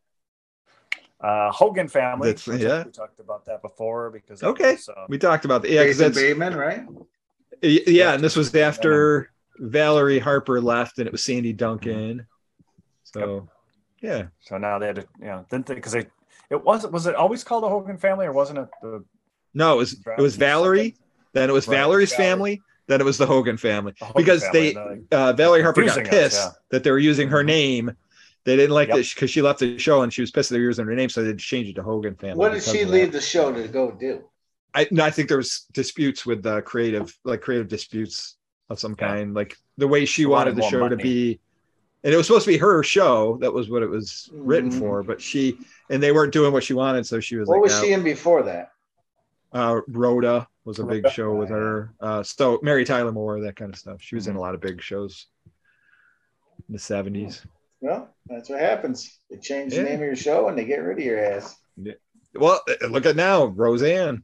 The Connors has been going for like 5 seasons without her, so they don't need the star. Yeah, that's why they just call it by the family name. Is it any good? I haven't watched it. I watch it. I actually like it because it's not great, but I'm not a big Roseanne fan. But you just need to watch so much shit that you need to get you don't have enough old stuff to watch. We have shows that like we watch together, and that's Chelsea and I watch that together. I'm familiar with that. Yeah, so that's one of our shows we watch together. Yeah. So, yeah. Family time. Yeah. Yes. Because they don't want to watch half the shit that I like to watch. No, I can only imagine, right? Oh, that's not right. They're like, Daddy, why are you mowing the lawn and watching TV? No, mowing lawn time is listening to podcast time. Okay. All right. Yeah. Our podcast. Just be thankful you don't live in sometimes. man's house. Yeah. I know. Sometimes I listen to us, but it depends on what I haven't listened. If I haven't listened to it in the car, I'll try to listen to it when I'm mowing lawn. I mean, if you're bored, I got stuff you can come help me with here. I mean, you don't have to listen. I would love to. All right, well, as long as you got a TV in every room, you'll be exactly. all right. We just put something on and we're good. Yeah, it's so strange that I went from having a TV in almost every room to having like 2 TVs in this house. Like it was like a thing where like I had a TV in every room. Well, I guess I have one downstairs, but I used to have one in the garage. I don't anymore. I used to have one in the bedroom. We don't have one in there anymore. I'm like, because I have a TV in my hand all the time. Like that's why I'm listening to movies. It's kind of a strange thing that I'm not sitting down watching. I'm more, I was always listening to anything anyway, but it's kind of strange that technology has taken away the big TVs out of my life. Yeah. All right, let's get this train back on the rails here. The TV train here. What are we doing? We're still TV. Only on Tuesday night. Yes. Yeah. TV Tuesday night. Who's the Boss? The Wonder Years. Roseanne, which we just talked about, and Coach. Oh, nice. On Coach Dauber. ABC. Yeah. Oh, yeah, Dauber. Dauber. What was who is now the wonderful voice of Patrick Star on SpongeBob. Doing that for over 20 years. Doing that for over 20 years, that guy. But who was the assistant coach, the older guy? Yeah. Van Dyke. Jerry Van Dyke. Jerry Van Dyke, yeah. Yep, Jerry Van Dyke. Yeah. Oh, classic TV person there. Yeah. Craig T. Nelson. Yeah, it was a good show. Shelley Fabre was, that's right, famous for Johnny Angel in the 60s. That's right. She sang a song. So for the trivia buffs out there, we've come full circle. NBC apparently was like, well, we need to get some of the people that used to, watch All in the Family and Andy Griffith, because Matlock and In the Heat of the Night are back to back. Yeah. Hey man, that kept a lot of old people busy. Yeah, it did. That shows, probably. But yeah. You think about it, that started at 8:00, right? So you had Wheel of Fortune and Jeopardy on right before it. I mean, that was like a night of. Oh yeah, that's what grandma was TV. watching. My grandma was watching that shit, thinking about Don Brown. Tuesday night is packed. We're good till 10 o'clock. Thinking about Don Brown. My grandma was watching Matlock and picturing Don Brown in that old suit walking around the courtroom. Yeah, I think she was more Don Brown in the Heat of the Night more than Matlock. Yeah. I could see him in this role playing Carol Connor's part. How our paths could have crossed if I'd only. He could take a rubber hose to me any day. I'm not going to say it. This is a family show, but there's a banana and a tailpipe thing that could be said, I guess. But let's see. Let's switch to the next night. Growing Pains, Head of the Class. Good show. Good show, yeah. Good. And it was good up until about the 3rd or 4th season, then it sucked. Yeah, is this head of the class Howard Hessman or Yes, this? Howard Hessman was on until the final season. Yeah. That was when Billy Connolly came on. Yeah. The thing is, that show was on for like 6 seasons, and the same kids were in that class for the most part. It was like the 3 or 4. I'm like, when are these kids graduating? I mean, how old are they when this show started? Because I thought they were in same thing like their junior year at the first season. Yeah. Well, same thing with Welcome Back, Kotter. I mean, they look like they were 30-year-olds in the class. Right. You know? Sweat hogs. You gotta suspend disbelief on these shows. It worked. Doogie Howser's on at 9 o'clock. Ah, Doogie. Yeah. CBS. Patrick. Strange. I mean, CBS is doing Garfield specials and Bugs Bunny. Well, it makes sense. Thanksgiving. Thanksgiving week, and Circus of the Stars. Yep. Thanksgiving episode. Unsolved Mysteries. Circus of the Stars is going on. Yeah. Oh my God, that was on still at that point. Yeah. Holy crap. Because this was probably because they originally had Battle of the Network Stars. That was like late 70s, early 80s. Then it became Circus of the Stars. At this point in time, they got like Don DeLuise on a fucking tightrope. Right. At this point, you know what I mean? They're digging. Nothing like humiliating yourself as an actor of television to go on one of these crappy shows. But we watched it. Yeah, and these are all new too. So this is not any repeats. So Unsolved Mysteries is new. Night Court is new. And My Two Dead. Oh, nice. But everybody's home, so they were probably holding some of these, November sweeps is around this time, so right. They're gonna. The only reason Saturday Night Live is because they sent them home for the holiday type of scenario. Yeah, you know what I mean. So and who's gonna come in as a guest host over that week? Right. So. And I mean, this is the night before Thanksgiving, so and I think this seemed like before people used to go out the night before. They didn't go. Yeah, it's like they're all home sitting around. Like, what are we gonna do? Might as well watch some good. Yeah, I don't remember that kicking off till the '90s. You know what I mean? Yeah. I mean, I was never one to go out before Thanksgiving, anyways. But I mean, I don't remember that happening until like the late '90s, right? We used to go to the movies on Thanksgiving. Don, myself, Jim Stockbridge we'd all go to the movie. Nobody was there. The place was a ghost town. It was awesome. On Thanksgiving or the night before Thanksgiving? Thanksgiving Day. Thanksgiving evening we would go. And now it's like everybody was going. I don't know if they still do now after post-pandemic, but before that, it was like that place was jam-packed. Well, you used to do the same thing on Christmas, didn't you? Yep. We went Christmas Day too. Yeah, now everybody goes to Capitol. We're just going to start going on Arbor Day, see if it's quiet then. Yeah, I know. Jesus, taking our holidays, just like going, man. Yeah, I like just having. It was nice because it was dead. It was so dead. It was great. Well, that's every other day at the theater now. Is this dead? Yeah, pretty much. Yeah. You know what I mean? Yeah, because everyone's got a theater. People go on those days because it's tradition now. Yeah, I know it's become that. So they've ruined your shit. We were there first. They blew up. We were there first. Yeah. They did. We started the trend. I'm sorry, but we did, man. I think we did. Yeah. We were in that. We were in the beginnings of that. We'll take credit for that. And then there was they were like, did you see that guy that looks like he's from the 1940s Hollywood and the kids stuffing the banana in their tailpipe? Let's go see where they're going to. Oh, they're going in the theater. Let's follow them. Let's do what they're doing. They must know what they're doing. Golly gee, look at those chaps. Going in to watch. What are they doing in the theater on Thanksgiving? They should be home with their families. Like, we've spent enough time. Yeah, I saw them well enough. I used to drive out. I would ride out with to Rochester with you and your family to go to your sister's. Yeah, that was not fun. A couple Thanksgiving. We used to do that. Yeah. Yeah. Oh yeah. My God, I forgot about that. Yeah. Those were fun times. I liked going to the movies better. Me too. Oh no, I didn't mind going out. I didn't mind going out there, but I mean, it was. Yeah. I liked going Thanksgiving. Yeah, there was nothing to do like by 3 o'clock because everyone's like having dinner at 2, and then just sitting there. Wow, and you guys aren't sports guys. No, we don't watch the football. We're not watching the football. So we wanted to go do something. When I was younger, there was always the 80s Spider-Man. I remember that seemed to always be on. Batman from the 60s was on. There was always like superhero stuff, and that's when I used to watch those until. Somewhere in the mid 90s, I think it was a Thanksgiving, and that's when I first saw Star Trek 4 was on TV, and that was kind of what got me into watching all the other stuff. But yeah, I kind of miss that, doing something on a me too holiday. We started going Christmas, and there was one year we affectionately now call it the Bring a Homeless Man to the movie theater for Christmas. So my brother-in-law Scott went with us, and Yeah. I think we were going to see Star Wars, but he was in sweatpants and a t-shirt and looked like he hadn't, showered in a while. So we're in line, we're waiting. It's, the line's out the door, and we're standing there, and this lady in line decides to get chatty with my sister and I, and Jennifer and I are the theatrical people as we are. We're like, well, let's screw with her.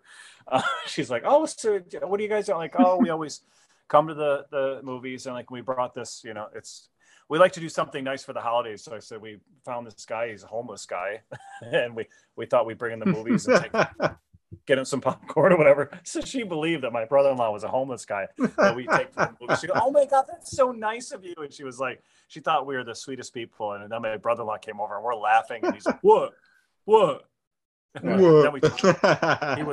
he was not happy. Right, and really, you're just terrible people. But I just screwing with some lady in the theater. Well, I also thought it's fun that way. Like, let's get our kicks. Some money to help, sis. I'm like, it was Christmas, and we thought it would be, fun to mess with people. So yeah, that's all right. So now every Christmas, it's like, oh, should we go find a homeless person to take to the movies? But we haven't done that since. So there you go. So it's Thursday. It's Thanksgiving. Yeah. Mission Impossible Thanksgiving night. And the Young Riders. Loved that's the 88, 89 Mission Impossible. Great show. I love that one. Correct. Yep. It brought back Peter Graves. Yep. This is all repeats. It's nothing new. It's just, it's going to be a rerun of something on ABC. Charlie Brown Thanksgiving. Got to have that. Classic. Gotta have that. It's a good one. Toast and I love the meal that they have. That's the greatest Thanksgiving meal. Jelly beans, pretzels, toast, popcorn. Beautiful. That's all I've ever asked for Thanksgiving. Yeah, I'd be happy with that. And I probably watched this because I would have loved to have seen it in TV. So it always showed movies at night. So the 8:30 movie was Superman 2. Oh, fantastic! Great movie. Yeah. We haven't hit that one yet in our podcast. I can't wait to talk about that one. A great movie. I love that one. That's my favorite. It is. Which version though? Which version? The original theatrical or the Richard Donner cut? I like them both. I do enjoy them both. I think the Donner cut I like better. Yeah, they do more with there's more of the battle between the villains and the White House and stuff. I like that stuff better. Yeah, it changes obviously because it's different, but it's like we never knew that one really existed. So now it's kind of more of a new thing. So I'll tend to watch the Donner one, because you can get more out of it, I think. Yeah. We'll talk more about that when we hit that episode. Yeah. Let's see. Let's go to Friday quick. We got Full House, Family Matters, Classic, Perfect Strangers, Just the 10 of Us. Awesome shows. CBS is just doing specials, Grammy Awards, Grammy Living Legends. Baywatch is on NBC. That was when it was in prime time. Yeah, this is when it started, right? 89. Right. Yep. Before with David Hasselhoff and Parker Stevenson, and that was prime time. Its first season, and then it got canceled. Then boom, syndication. Thing's a juggernaut. Who'd have thought? This is one that Cops is on Fox, so Fox is out now. So you got Cops, which was really big. What you going? Bad Boys. Yeah, that show lasted forever. NBC's got the family friendly fun stuff. They got 227. They got Amen, Classic. Golden Girls, Empty Nest. So those are some shows that are out. Mr. Belvedere is still on. Columbo. Nice. Some good stuff. So still some really great TV shows. And let's see, Sunday, Life Goes On. Remember Life Goes On with Corky? Oh yeah, Corky. That gave us what's her name there? Shoot, the girl that was in there. She was in Matinee with Lisa Jacob. She was fantastic. Oh, that's right. Yeah, that was the theme song, right? Yeah, Oblada, Life Goes On. Life Goes On. Yeah, it was a good show for the time. So who was that? Who was that? I can't remember her name offhand. Not Kelly Martin. Is it Kelly Martin? Kelly Martin. That's her. Yep. Okay. Yep. All right. Thanks, Google. Let's see. 60 Minutes. That's been on for years. Murder, She Wrote. Sad she just recently passed away. Yeah. And her co-star just passed away today. I think I just read that. What? One of the guys that was on the show with her. Oh, really? I mean, geez, they're old when they made it. We made it this far. Good for them. Well, and that's just the thing. If you look at all these shows are actors from like the 60s and 70s that are in their shows now. Yeah. If in 89. Yeah. So I mean, we're like Matlock, and you know what I mean. Yeah. Yeah. It's everybody who was they got their shows later on in life, and in their third or fourth Hollywood existence. Whereas now on TV, I mean, you're getting some shows of people that Ralph Macchio is doing that now for us, right? Mm-hmm. Yeah. Oh yeah. It's kind of cool to have when people come back. Think about it. They are, yeah. I'm like, it's nostalgic, but it's also cool that they've revitalized careers. I like it to see someone come back. Mm-hmm. I liked it when John Travolta came back. I liked it when some of these other great actors came back. So cool. So we'll finish. Wait now, Willie Ames. Where's that Willie Ames at? Oh, Willie, where are you, buddy? He's like Bible Man now, or so. He's a superhero. Oh, is he? Yeah. He was at one point. Yeah. Yep. I don't know where he is. Maybe him and Scott Baio were planning a Charles in Charge comeback. Yeah, Charles Still in Charge, I think is going to be the name of the nursing home. Mm-hmm. As long as you get Nicole Laggard in there, you'll be all right. She won't go back. Yeah. After her accusation with Scott Baio, she's not going back. Oh, she ain't going back. You get enough money, everybody goes back. That's she'll true. Come back after the success of Cobra Kai. She might come back for a reunion. I don't know. Yeah, she'll see that. The legacy sequel of Charles in Charge. I just looked up pictures of her. Maybe not. Okay. So Wonderful World of Disney. Parent Trap. Honeymoon is on NBC. Sister Kate. My Two Dads. I remember that. Mm-hmm. And the movie on Sunday night from 1986 is Top Gun. Wow. Oh, nice. Classic. Yeah. That's what's on the It's probably making its network television premiere that night too. Is like a big deal. Oh, absolutely. Because that's a banger right there. Yeah. Well, it takes years for those to finally get on regular TV. It was a big deal when they hit. But everyone's home and they're like, we need to hit them with a bang before these kids go back to school tomorrow. Let's give them Top Gun. Top Gun. Yes. Nice. Absolutely. Very nice. Cool. Good TV. Good TV. Good TV. Very good TV. Yeah. What do we got? Comics? Yeah. Comics. You want to do comics? I'll hit comics. Hit the spinner rack, see what's going on there. Some good stuff. Not a big week. It was a short week because of usually holiday weeks. They keep things light. First up, Star Trek #2 from DC, the second series DC produced. This was off the tails of the summer movie Star Trek V. So this was the Sentence, which was Kirk was going to be on trial. And this was the one that was written by Peter David. So it's pretty cool. And then Star Trek The Next Generation #2 hit the shelves the same day. So we had both of those coming in. And this was to gain honor lost by the Federation in the wake of the Premax missing will. Riker willingly enters into deadly combat with the planet's champion. That was the second part of that. So there you go. To follow in with that, Star Trek, the official fan club magazine #70 dropped this week as well. So pretty big deal. Talking about the Next Generation. That was a big cover story. Right. Big revitalization of Star Trek with Next Gen at this time. Yes, at this point, because they were in their third season at this point. So it was a pretty big deal. Next up, Suicide Squad #35. So I bring it up just because the movies have been out. Bronze Tiger and Deadshot lead a rescue team to Apocalypse to save Amanda and the rest of the squad. Yeah, I never read the comic. Was it based somewhat on the movie, or is it totally different? I never read it either, so I'm not sure. But I assume they just kind of, most of the movies that come out now are based on the comics from the last like 10 to 20 years. Yeah. So probably more of that stuff than the others. Next up, Superman #37, Best Friends, guest starring The Guardian and the Newsboy Legion, story by Jerry Ordway. Superman attempts to help Jimmy Olsen with his altered genetic makeup problem, but his pal is having no part of it. Next up, Swamp Thing #89. Back in the dawn of time, Swamp Thing learns the secret of the mysterious piece of amber and of Earth's first elemental. And this was back when the second Swamp Thing movie hit, Return of the Swamp Thing. Oh, I enjoyed the first. Right. I actually like the second one. As corny and cheesy as it is, there's just some fun. I don't know if I've ever seen I like that. the suit. I like better in the second movie. The Swamp Thing suit I think looks better. Yeah. These were both produced by Michael Uslan. If you're wanting to know, so he was doing Swamp Thing and Batman.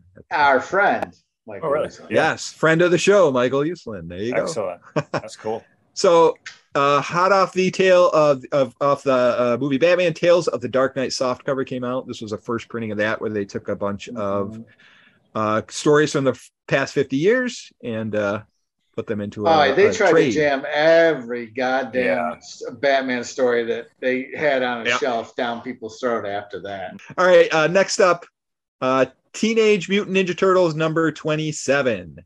Okay. This was the Eastman and Laird years, so good stuff. Dream of Stone. The Turtles battle the monster called Complete Carnage. This was a Michael Dooney story and art. Next up, following that, Teenage Mutant Ninja Turtles number 6, and this is The Adventures, which is the Archie book. And this was based on the cartoon. Of Turtles in Stone and Mary Bones. Script by Dean Clarion, Ryan Brown, who went on to create the Cowboys of Moo Mesa, for those that are fans of Mirage stuff. Next up was another one that I liked at the time, Terminator, based on the movie. This was number 14. This was Now Comics doing that. Into the Deep Blue Sea, a spinoff. Next up, Thor number 409. So that was the first appearance of Thunderstrike in Doom is Only 60 Seconds Away by Ron Frenz and Tom DeFalco. Pencils by Ron Frenz. Let's see. Oh, this was a fun one, and I bring this up because friend of the show, Larry Kenny, Thundercats annual came out that way. Yeah. So that was pretty cool. The Last Thundercats was the name of that one. And this is another fun one I wanted to pick because The Tick was cool. Tick number 6 came out if you're a fan of The Tick, which was always fun. Ben Edlund's show. Ben Edlund, who went on to write for Firefly, if you're familiar with that. The running guy tries to stage a mock battle with the Red Scare. Cool. Now the comic was out before the show. Oh yes, way before. Yeah, it had been out for a while. As far as the cartoon. Yes. Next up, Transformers number 58. All the familiar faces: Megatron alive, Ratchet a prisoner, Optimus is out of control. Written by Simon Furman. There you go. Let's see what we got. I'm just switching gears here. Getting on my list. And next up would be X-Men number 251, which has a cool cover where what's his name is attached to the X there. Chris Claremont art and covered by Mark Silvestri. Wolverine is badly wounded and left to the mercies of the diabolical Donald Pierce and the Deadly Reavers. There you go. Let's see. I go down. Yeah, most of these are I'm passing over all the Disney comics and stuff. Next up, Web of Spider-Man number 56, Skin Deep, part 1 of 2. Story by Jerry Conway, art by Alex Seviuk and Keith Williams. A group of skinheads are holding a rally on the Empire State University campus, and the Rocket Racer decides to break it up. Can Spider-Man keep the Rocket Racer out of trouble? And the Rocket Racer was an African-American, yes. Just served right now. So you can see the tension building. Of course. Next up, What If number 6, which was What If X-Men Lost Inferno, which was a big story arc at the time. So it went into that possibility of what could happen. Next up, Wolverine number 15, The Genna Stone Affair, part 5 of 6, Homecoming, written by Peter David, art by John Buscema. So that was when Wolverine was getting his own series. Pretty big deal at the time. Let's see. And at the end of my list here, we're almost done. They were reprinting classic X-Men at the time. They were up to number 40 at this point. So they were taking. Well, they were so hot at the time that they could go back and do that crap and make us spend money on it. Yep. You know? That was number 40 then. Well, it's funny because X-Men went for like 60 something issues in its original run, then stopped. and they reprinted for a number of years till 75 when Chris Claremont really kicked it off with Giant Size. And then it was hot. After that, it was huge. So, but that's it. There's your comic list for the week. Spinner Rack is done. Good stuff. Tight stuff. Those are fun. I used to love going to the was Brooks Drugs in Waterville at the time. I'd buy a lot of comics there on that show. That's where I started buying comics. Yeah, and the wit would go on there. My blank cassette tapes. That's where I bought all of them so I could record stuff. Yeah, Brooks had everything, man. Especially when you're in Waterville because we didn't have much else. That's all you had.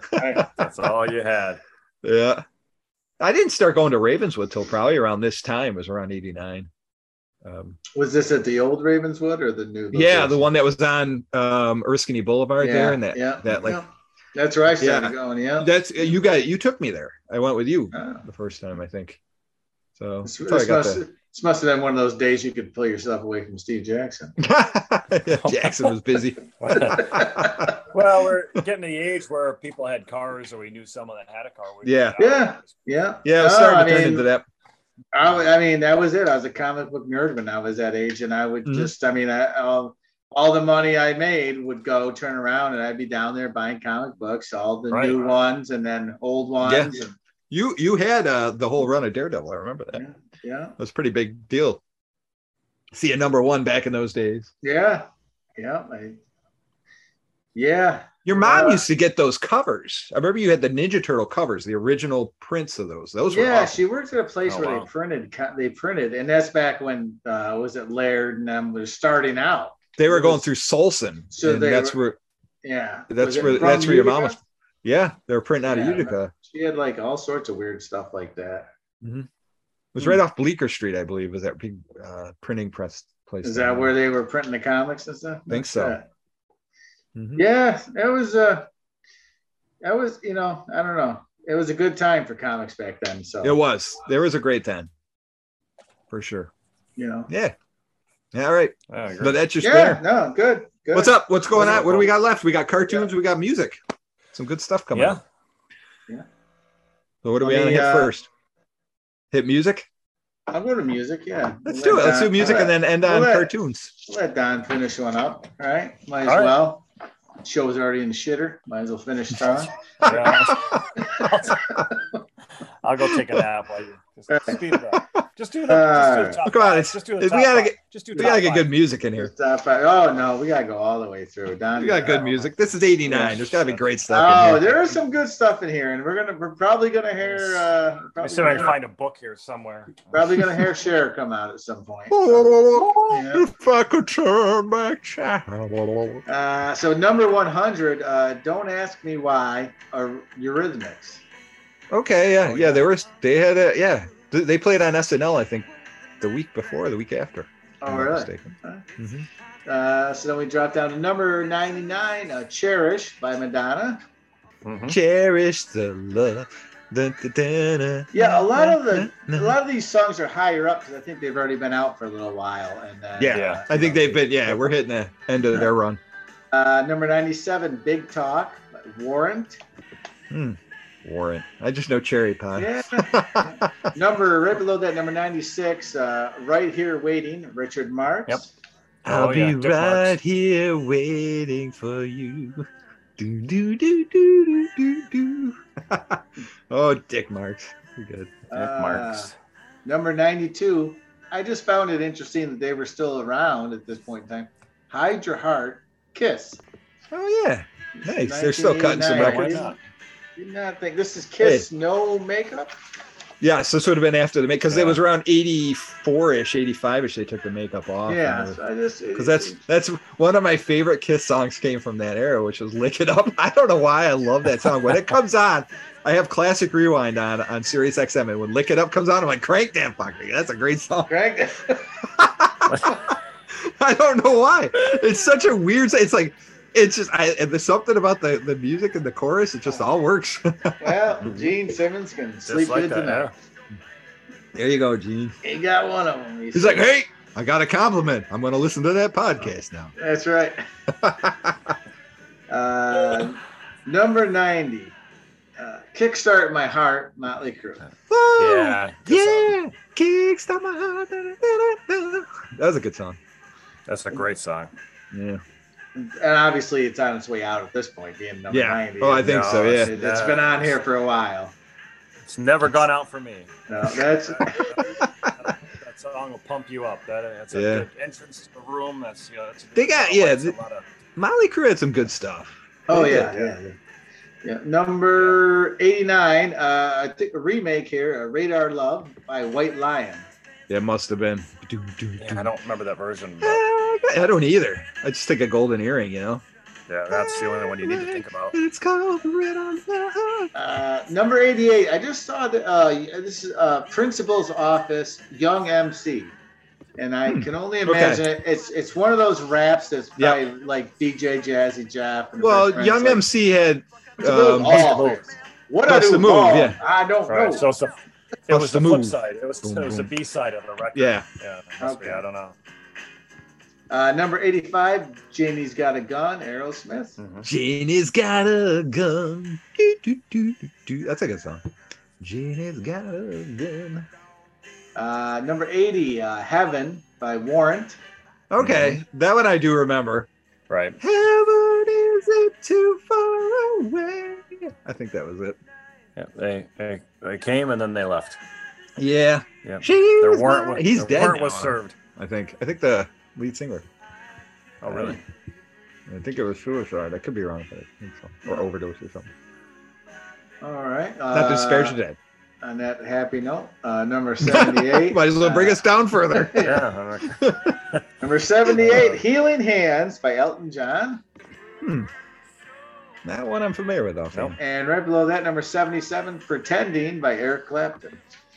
That's when she said we were pretending. Okay, yeah. Didn't know that was the name of it. Didn't know that's what he was saying. I know. Kyle brought it alive in my ears. There it is. Thank you, yeah. 74, If I Could Turn Back Time. If I could turn back time. You could have skipped that one. I'm actually wearing. I'm actually wearing the same pants that she was wearing in that video. Want to see? No, I'm kidding. Yeah. No. But she was on the boat, right? Was that where she had that? She was wearing a thong with like nylons and a thong. Fishnets, right? Full on fishnets. And a whole lot of nothing. Number 68. I'm Not the Man I Used to Be. Fine Young Cannibals. I'm not the man I used to be. I can't remember how that goes, but yeah, I mean, She Drives Me Crazy was the song. Number 66, The Best by Tina Turner. Simply the best. Do, better than all the rest. Right below that. Better than anyone. I didn't realize you were going to keep going now. I wasn't. Just got him wound up. We got him wound up. Yeah, there we go. It's best just to let him finish, Rich. Just let him ride it out. Just let him. You got it on your leg. Just let him ride it out. Exactly. Goddamn tailpipe stuffing son bitch. Yeah, no. Number 65. I Think I Can Beat Mike Tyson, DJ Jazzy Jeff, and the Fresh Prince. I remember that one from last time, but I don't remember. I listened to it when I put it on, but I can't remember. It sounded like all the other ones. They all sound very similar. Jazzy Jeff didn't have a big range. Parents just don't understand. You know what I mean? No, right. They all kind of had that same sort of. It's like that sort of beat Mike Tyson. Yeah. I think that's exactly how it went. I think you could do the song without even hearing it. Right. Yep. Number 64, Girl, I'm Gonna Miss You, Milli Vanilli. Girl, I'm gonna miss you. They're not singing them. You should sing it while I mouth it. There you go. Then Number 62, Love Song, The Cure. And I will always love you. It's a good song too. Cure rocking out. Number 57, I'll Be Good to You. Quincy Jones featuring Ray Charles and Shaka Khan. Shaka Khan, yay! Wow. Yeah, I don't know that one offhand. Sounds like a good combo, though. Yeah. Number 53, I Remember You, Skid Row. I I like remember you. Yeah. I like Skid Row. Remember you. Sebastian Bach. It's a Number- great addition to Gilmore Girls. Was he? Yeah, I like Gilmore Girls. I was a big fan of Gilmore Girls. Well, I like Gilmore Girls. I don't think it was like, you know, quintessential in making it a success. No, of course not. But I thought he was fun to have on the show. He was good. Number 51, Sugar Daddy, the Thompson Twins. Oh, yeah. Yeah, familiar with that. I didn't realize Thompson Twins are still. That's why some of these I'm singles just at that like point. the timing. I'm like, why are they still here, or why are they here already? It's a weird time. But Yeah. number 48, Dr. Feelgood, Motley Crue. He's the one Yeah. that calls it the feel good. He's the one that makes Yeah. it feel all right. He's the one that calls it the feel good. He's gonna be your Frankenstein. Frankenstein. That whole album's great. That's Yeah. that's a good Motley Crue album. It is a good album. A lot of good stuff. Probably the last good one they did, right? Mm-hmm. I That would was agree. like, it seemed to be like the culmination of the hair band. Yeah, Yes, Yeah. this was like, I think this was the apex of the hair bands. Like they still were popular for a couple more years, but by Because by 92, it was like, 91 we had Oh. Nirvana coming in, and then Yeah, then the everything grunge, switched over. yeah, This was- grunge, yeah. grunge took over. Lot. Yeah, And I A lot think of at flannels this, and no showering. because when did Yep. Guns N' Roses did Terminator 91. 2? 91, yeah. That was That the was end the of tail that. end of their That was stuff. the tail end Yeah. of that, yeah. Yep. yep. Number 47, Fool for Your Lovin', Whitesnake. I'm a fool for you. Like, I can hear it in my head, but yeah. Yeah. I mean, that's cool. Whitesnake. I mean, here I go again in '87. Here we are. Well, here's one that you can hear in your head and you can sing, guaranteed. Okay. Number 43, Free Fallin', Tom Petty. And I'm free falling. It's a great song. That Full Moon Fever is a great album. Yeah. Love that album. Don't Back Down is my favorite song like that, but I love that. I didn't realize it was fallen. I thought it was ballin'. Free balling. But I don't wear my underwear. Yeah, that might have been a Weird Al version. I don't know. Maybe. Free Fallin'. Uh, Number 40, Oh Father, Madonna. Not, Yeah, too no. familiar with that one. Oh, Father. Is this like the part 2 of Papa Don't Preach? I don't know. That's what I was. Maybe. That's the song that popped in my head was Papa Don't Preach. As soon as that I heard Oh Father, all I could think of was Papa Don't Preach. We must know it, but I can't. Yeah, I can't. Probably, Can't I would listen. assume. I mean, this is during the that controversial song she did. What was that one? Like a Prayer. Like a Prayer. So it was right around Yeah. that time. So I mean, I must have heard it. Isn't that what Winnie the Pooh used to say? Oh, Father. Oh, Father. Father. Right. Yeah. Number 37, and I think this one, this one's for the children, New Kids on the Block. Now, Yes. is this one for like abused kids or something? I think so. I Was think it something they're trying like to do they that. did that, or missing children or something? Yeah, something like that. Yeah, Yeah. I think so. Yeah, they could get away with it. Michael Jackson wouldn't have been able to. Right, no, because Michael Jackson would be grabbing his crotch. This one's for the children. Right. The missing ones are in my closet still. Okay. Oh, boy. Number 30, An awkward pause. That's really fun. number 35. I just love Rich's enthusiasm. Like, okay, I gotta get to number 1 soon. I'm trying to move it along, fellas. Number 35, Love in an Elevator, Aerosmith. Loving Yeah. an elevator. That's a good album. That was Pump. That was a big album. Jimmy's got a gun. That one. Good What'd you stuff. call it? Pump. It's the name of the Oh, album. I thought you Yeah. called it Pulp. I was like, what the fuck? Pump. No, that's Pump. That was the album. It was good. Yeah, Pump. Good album. That was a big album for them. That really Oh, yeah. cemented them That's in the first one I Yeah. got in my RCA Buy at Home kit or whatever. The Columbia House. Yep. I don't know what this is. There's a big EMG. old truck on the cover. I'm going to give it a listen. Yeah. Big hit. Number 33, the Angel song, Great White. Remember that? Man, Mhm. Black Everybody Great does. White at this, but yeah, no, I don't remember. Yeah, don't know. Number 31, Sowing the Seeds of Love, Tears for Love that Fears. song. Sowing the seeds of love, the seeds of love, sowing the seeds, and end to need, and the politics of greed. You got Number 30, Rock Witcha, Bobby Brown. Yeah, rock with ya. Bobby Brown. Big. Big off his hit from Ghostbusters 2. Number 28, the classic, Me So Horny, the Two Live Crew. Me so horny. Oh, me so horny. Me love you long time. That was what was his name? Luke Skywalker was the guy that got sued by Lucas. Good stuff. They were big. For a short time. Yes, they were. Very Number short 27. time. Wasn't sorry, Rich? Wasn't there an SNL skit? It was a Sinatra group, and wasn't it Luke from Two Live Crews on? Yep. You got a Ben Vereen. Chris Rock doing him. Yeah. I don't have talent. You got it, kid. You got a Ben Vereen quality. Yeah. No, man. Baby. I don't have a talent. I think that's I like the butts. Yeah. Luke, that I ever really saw someone else's impression of it. Yeah, that was the guy. Yep. Nah, you're good, baby. Yeah, swing, baby, platinum. I had a little SNL in there, but that's I think of Two Live Crew. Nice. That's what I think of. Well, no, that's Sinead spot on, man. Sinead Spot O'Connor. And, Two Live Crew.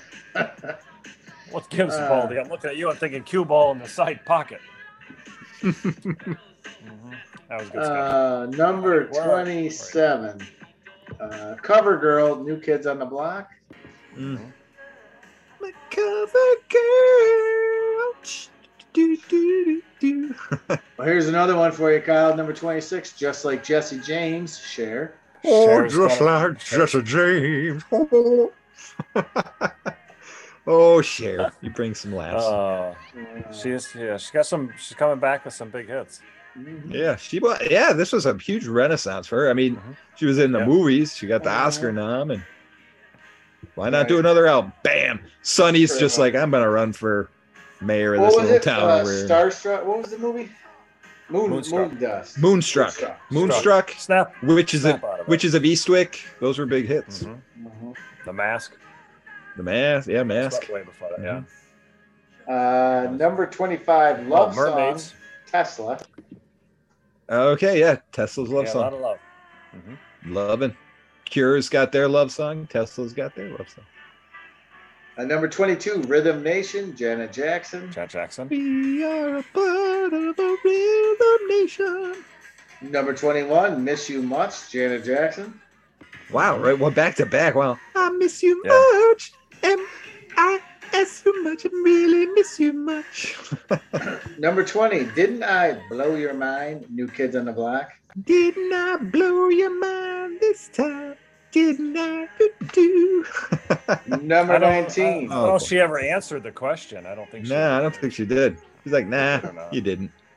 No. Number 19, Pump Up the Jam, Tektronic featuring Pump Belly. up the jam. Belly. Up the jam. Now your feet is bumping and hit the ground with thumping. Oh, man. That techno style music was coming out too. Yeah. The dance house music stuff. The A side to your B side from Young MC, Bust a Move. Yeah. There we go. That's why. Yep. I had a great bass riff. That was Flea from Chili Peppers did the bass for that song. Oh, yeah.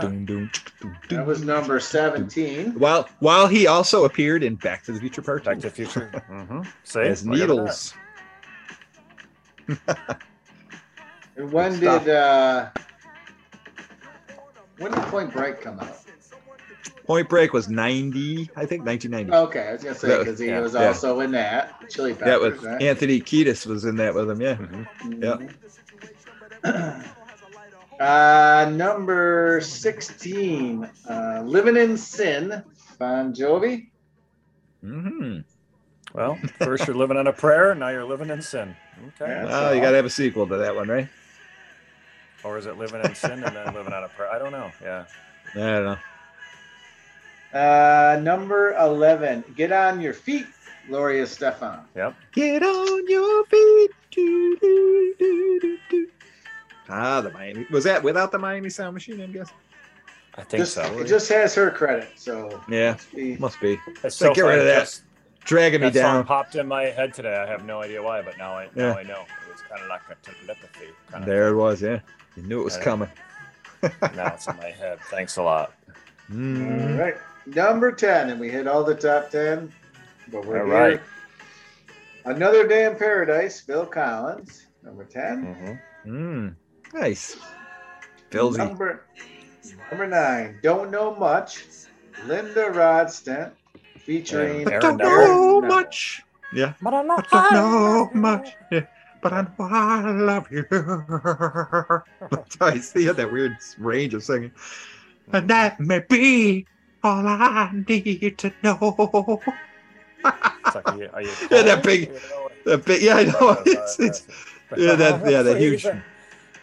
It's really cold in here. I've never seen anybody cut Aaron Neville down as hard as you right now. You're just. These people are gonna call us tomorrow. Yeah. Oh yeah, he and I had a thing way back, man. I'll tell you. They had a scuffle at the MTV Music Awards. Yeah. Stage. He's like, you're a prick. It's like he went to the Barry Gibb style of singing. It's like he was almost like, the member of the Bee Gees, like, sorry, you just can't join us. You're not a brother. Yeah, they had that same cadence. Yeah. They really drag out those notes. Great singer, though. Oh, he had some good hits. He will be missed. Kyle just teased us. He was a good man. He always wore that denim. Yeah, I'm pretty sure he is. He always wore the denim vest without the sleeves. Yeah, that's right. That was his big look. I remember the vest. Yeah. Well, he was a good man. Linda Ronstadt, she was a bitch.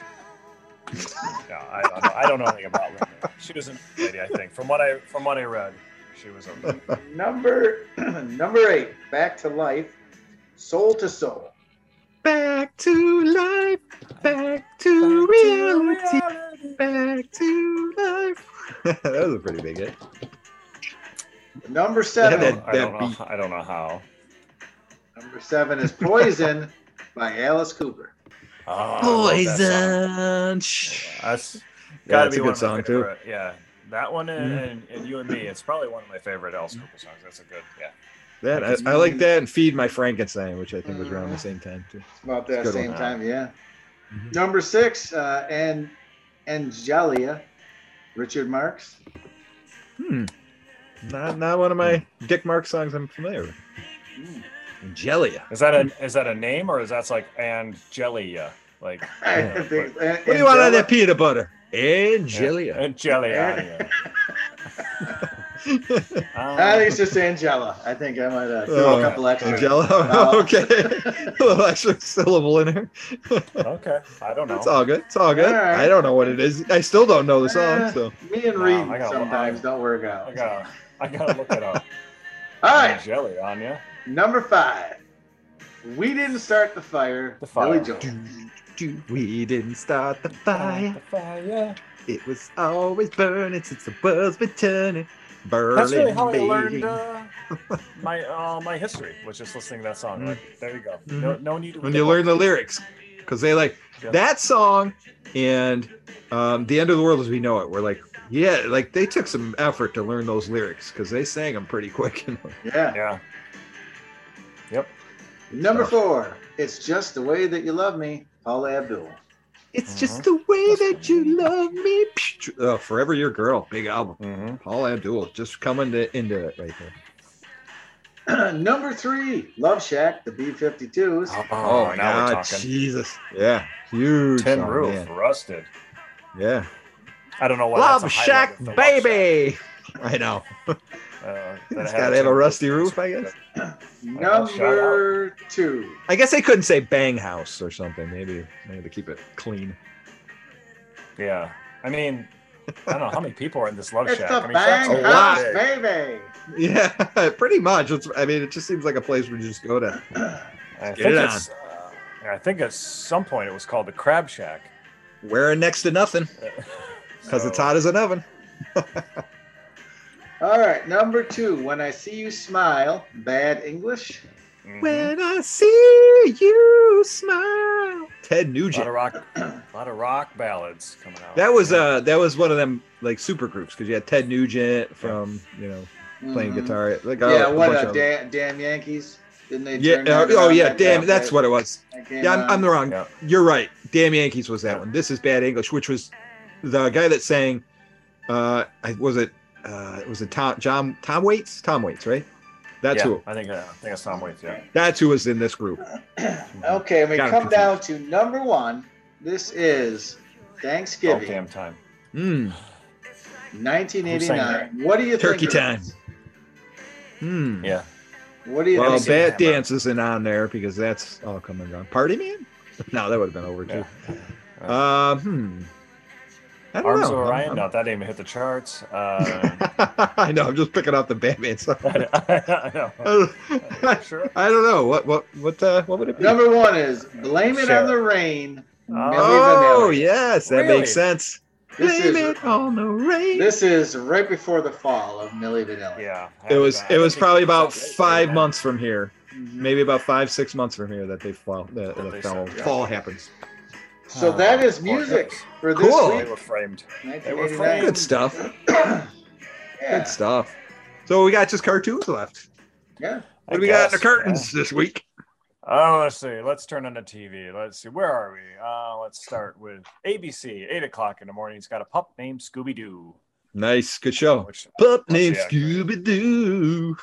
Yeah, I feel like, I mean, there's a lot of good stuff. So after that, Disney's got the Gummy Bears, which I know I watch. I love the Gummy Bears. Love the Gummy Bears.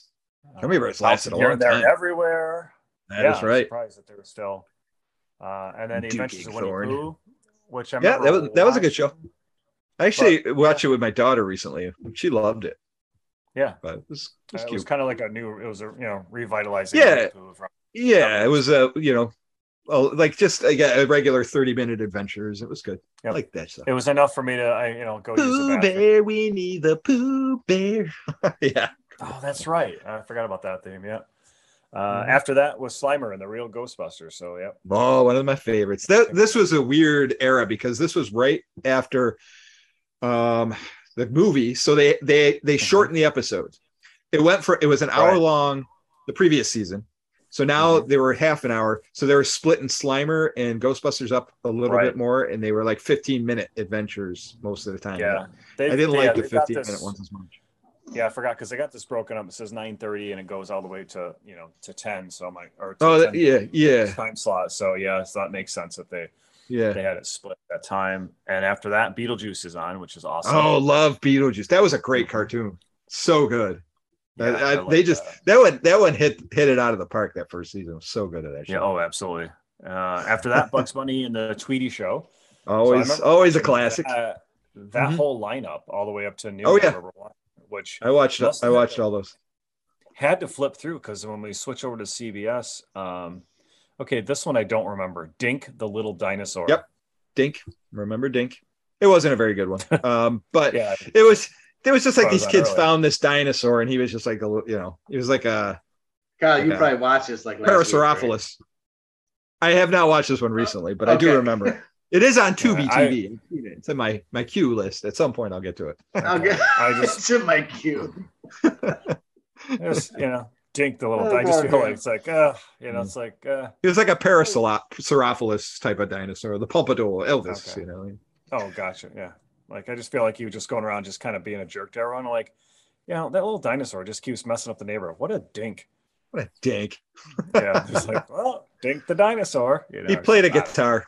That's probably enough for you to know. Right, I like my dinosaurs. Like most dinosaurs do. So that's really not a talent. It's like other than the T-Rex, because they just can't hold on to it because of the small arms. But I could. Is this around the time that Dinosaurs is on TV? No, that's a couple years off. No. I think a year or two off. But thanks to Dink, that revitalized. Yeah, Dink, and you had Denver. Denver was another one that came out. Denver the dinosaur. Denver the Last Dinosaur. Yep. I believe Denver the Last Dinosaur. Dink they were very really similar. Inspired Spielberg, right? He said, "I got to make Jurassic Park. This cartoon makes me want to see a dinosaur movie." And all my dinosaurs are going to be dinks. Right. They were friendly. Every single one is a complete dink. So after the dinosaurs, which I guess I didn't watch, but I hadn't been flipping through because the Muppet Babies comes on. Yep, Muppet Babies. Muppet Babies on until like 92. That was on a long time. Yeah. After that, Pee-wee's Playhouse. Okay. Pee-wee, great show. Yep. So that's why Cherry's Chair is still popular in the toy section, because that's right. The toys that they had out too were pretty cool. Mm-hmm. Pee-wee went for another couple years, I think. California Raisins is I remember them. Doom, little claymation going on. Claymation. Then we had Garfield and Friends. Oh yeah, classic. And I can't believe Raggedy Ann and Andy came back out. Yep, I remember that. It was it started with a Halloween special called The Pumpkin That Couldn't Smile that Chuck Jones did. And then from there they spun it into the TV series. Wow. The fact that you know that scares me. Yeah. And you probably I love Chuck Jones. Yeah. Good. Oh, it started all with a special. Well, that's how the Chipmunks started that way with the Revitalized show. It was based off the Chuck Jones did the holiday special. And then it got a regular series from there. Oh, Bastard lasted a long time. Yeah. Won't be able to forget that information. Won't get that 2 minutes back, but oh well. You may have watched this one yesterday. I don't remember. I guess I have to look at the picture. Rude Dog and the Dweebs. Yep, I remember Rude Dog. That was based off a stupid shirt design. It was like a character on a shirt. Oh, I had Rude Dog shirts. Yeah, is that and then it got a show from that, and that was pretty much it. Was one season. That was like one of those things that they made Rude Dog. It was like a brand. Yep. Probably for a year. That was it, and then. It got popular enough where they said, let's make a cartoon. And there it was, 1 year. So CBS had Dinks, Pee-wees, and Dweebs. That was their lineup. There you go. A hell of a lineup right there. Switch to NBC. They had Alf Tales. Yes, Alf Tales was great. It was basically Alf, the animated series. Yes, they had both of them. So you had Alf, the animated series, which was his adventures on Melmac before he gets to Earth. And then Alf Tales, they took old stories and retold them with elf characters. So like Robin Hood, that's right. Sleeping Beauty, Rumpelstiltskin. They did all those. It was great. That was a really good show. It was fun. Wow.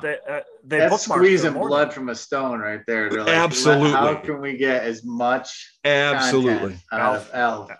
From 1986 to 1990, Elf was he was out there. He was doing a lot of Tales. Elf Tales. Yep. I mean, he was the bookmark of the morning. Yeah. Started the morning and ended it. Hey, Willie! Yeah. Same guy doing the voice. Oh, Captain N. And the Game Master. Love that show. Great cartoon. That was where this kid gets sucked into his Nintendo, into the TV, and he goes to Nintendo Land. Oh, that's right. And he's fighting Mother Brain from Mega Man, and then he's hanging out with Kid Icarus, Simon from Castlevania. It's like it was all these Nintendo game characters that he was playing. Castlevania. Love that show. Yeah, love that show. That was a great cartoon. Let's see what else was left. Not much. The Karate Kid. Yep, Karate Kid animated series. Yep, it was basically it took off after the second movie because he was with Kumiko. Was that her name? And they were going on him, Miyagi. Those Daniel-san, Miyagi, and Kumiko going around the world. There was a lantern that got stolen, and they had to get it back. Was he always walking around in white outfit? No, he had the red gi from the second movie. He was wearing that with the white pants. But he had the gi the whole time with the headband. With the headband. With the headband. Wherever he went. Wherever he went. You gotta establish yourself. Yeah, Mr. T style. Again, jump on Tubi. It's on Tubi. If you want to watch any of these old shows. Oh my god! I'm gonna go watch Dink the Little Dinosaur tonight. Get that one off the plate. So not much else left other than the Smurfs, which had a whole hour block to themselves. Smurf was starting to wind down around this time. It went for another year or two. Yeah. Yep. Alvin and the Chipmunks. Yep. Still a big hit. And then Saved by the Bell. Saved by the Bell's first season. Yep. First year on. This was a big deal. So. Not a cartoon, but it's in the block of fall cartoons. It's a big deal. I mean, you're talking. Well, it was the first year. It was the first year on with the new cast, right? This was with after the Good Morning Miss Bliss. So Screech, Slater, Yeah. you know, Kelly. Good Morning Miss Bliss. They pass off as Saved by the Bell, like, right? Yes, because that started on Disney Channel. Is that where it started? Okay. Yeah, it went for one season. Then they said we're going to retool it. NBC took it, and then it became the hit that it was. Oh, it was only on one season. Okay, I always thought. Yeah, the Miss Bliss was one season, and that was it.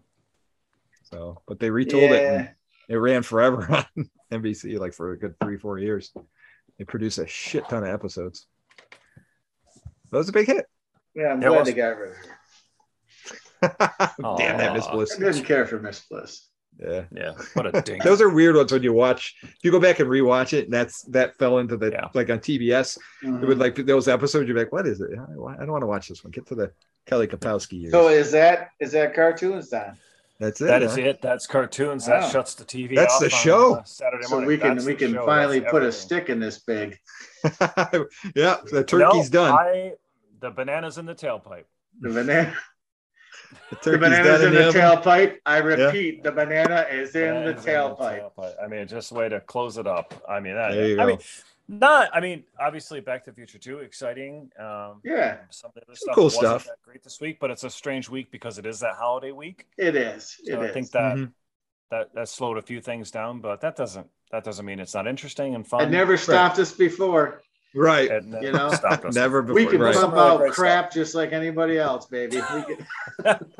We excel at it. We excel at it. Yeah. That's why. Well, where are we heading from here? Jeez, I think we're going to go to that first of the B movies, right? I think we're going to hit that. Okay. Our favorite B movie of the 80s. All right. Well, let's talk. We'll talk about that. And, but we need to head into that. But we'll discuss. We got some interviews coming up. We got some interviews. We'll talk about where we're going to go. So right now it's an open book, we'll say. But we want to get into our B movie segments. I can't wait. I'm so excited about mine. It's gonna be awesome. So we'll end it up with Don. What did you learn this week? I didn't learn much because it was a shit week. What did I learn this week? I didn't know that what was the song that Flea played on that you told me? At Young MC. Bust a Move. Know that. Yeah, because I know last week we talked about our last podcast we talked about Eddie Van Halen on Beat It, but I didn't know that. Yeah, that's right. Yeah, Eddie Van Halen on Beat It. Yeah, if you watch the video, he's in there playing. You see him. He's got his teddy bear pants on, and he's like really, jamming on the bass. It's cool. Yeah, right. Very nice. Kyle, what did you learn? What did I learn? Let me think. I learned that apparently I put bananas in tailpipes. That is something new to me. No, Rich and I knew that. You didn't. Yeah, I know. No, I guess I say my takeaway this week would have been from the news. Would have been I think the most interesting thing I thought was the no smoking thing, because at this point I forget the fact that there was smoking so readily used. And when you say that there was smoking was banned, it's like, holy crap, it was at one point okay to do that. And to learn it was 89 when that changed. Yeah. It's one thing to be in a restaurant or even, out in the open or walking through the mall, but to be in an airplane now, to imagine someone sitting next to you smoking a cigarette. Yeah. How weird or you bought a non-smoking section. What would that do for you? Years ago, not gonna do it. I mean, airplane was different. Like same thing with the restaurant. I remember smoking or non-smoking. Yeah, where they'd always ask you, and it made no difference. It really, no. Yeah, I know. You're still sucking in the smoke no matter where you sat. Right. Good stuff. And so what I learned was I learned that Kyle had a secret life when we were kids, and he hung out with Steve Jackson all the time. Steve Jackson, I was really I'm kind of hurt by the whole matter. If you're going to ask me, about don't be hurt.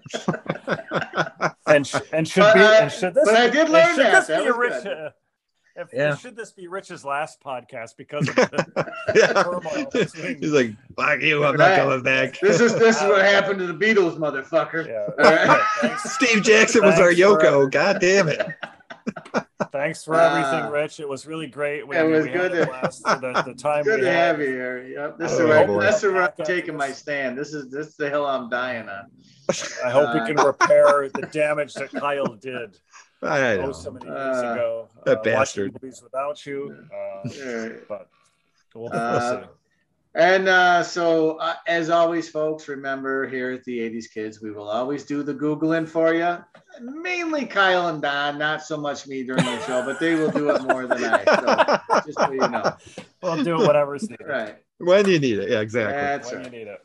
And that's about it. One more thanks to our special guest we had. Yes. Thanks so much to Jeffrey Weissman. So much fun. Incredible. Thanks for sharing all those stories from Back to the Future, Part 2. Thank you. Very Absolutely. Cool. Yeah. And thanks we will for see you listening. guys on the next one. See you in the future. See you. Or the past. Or in the middle.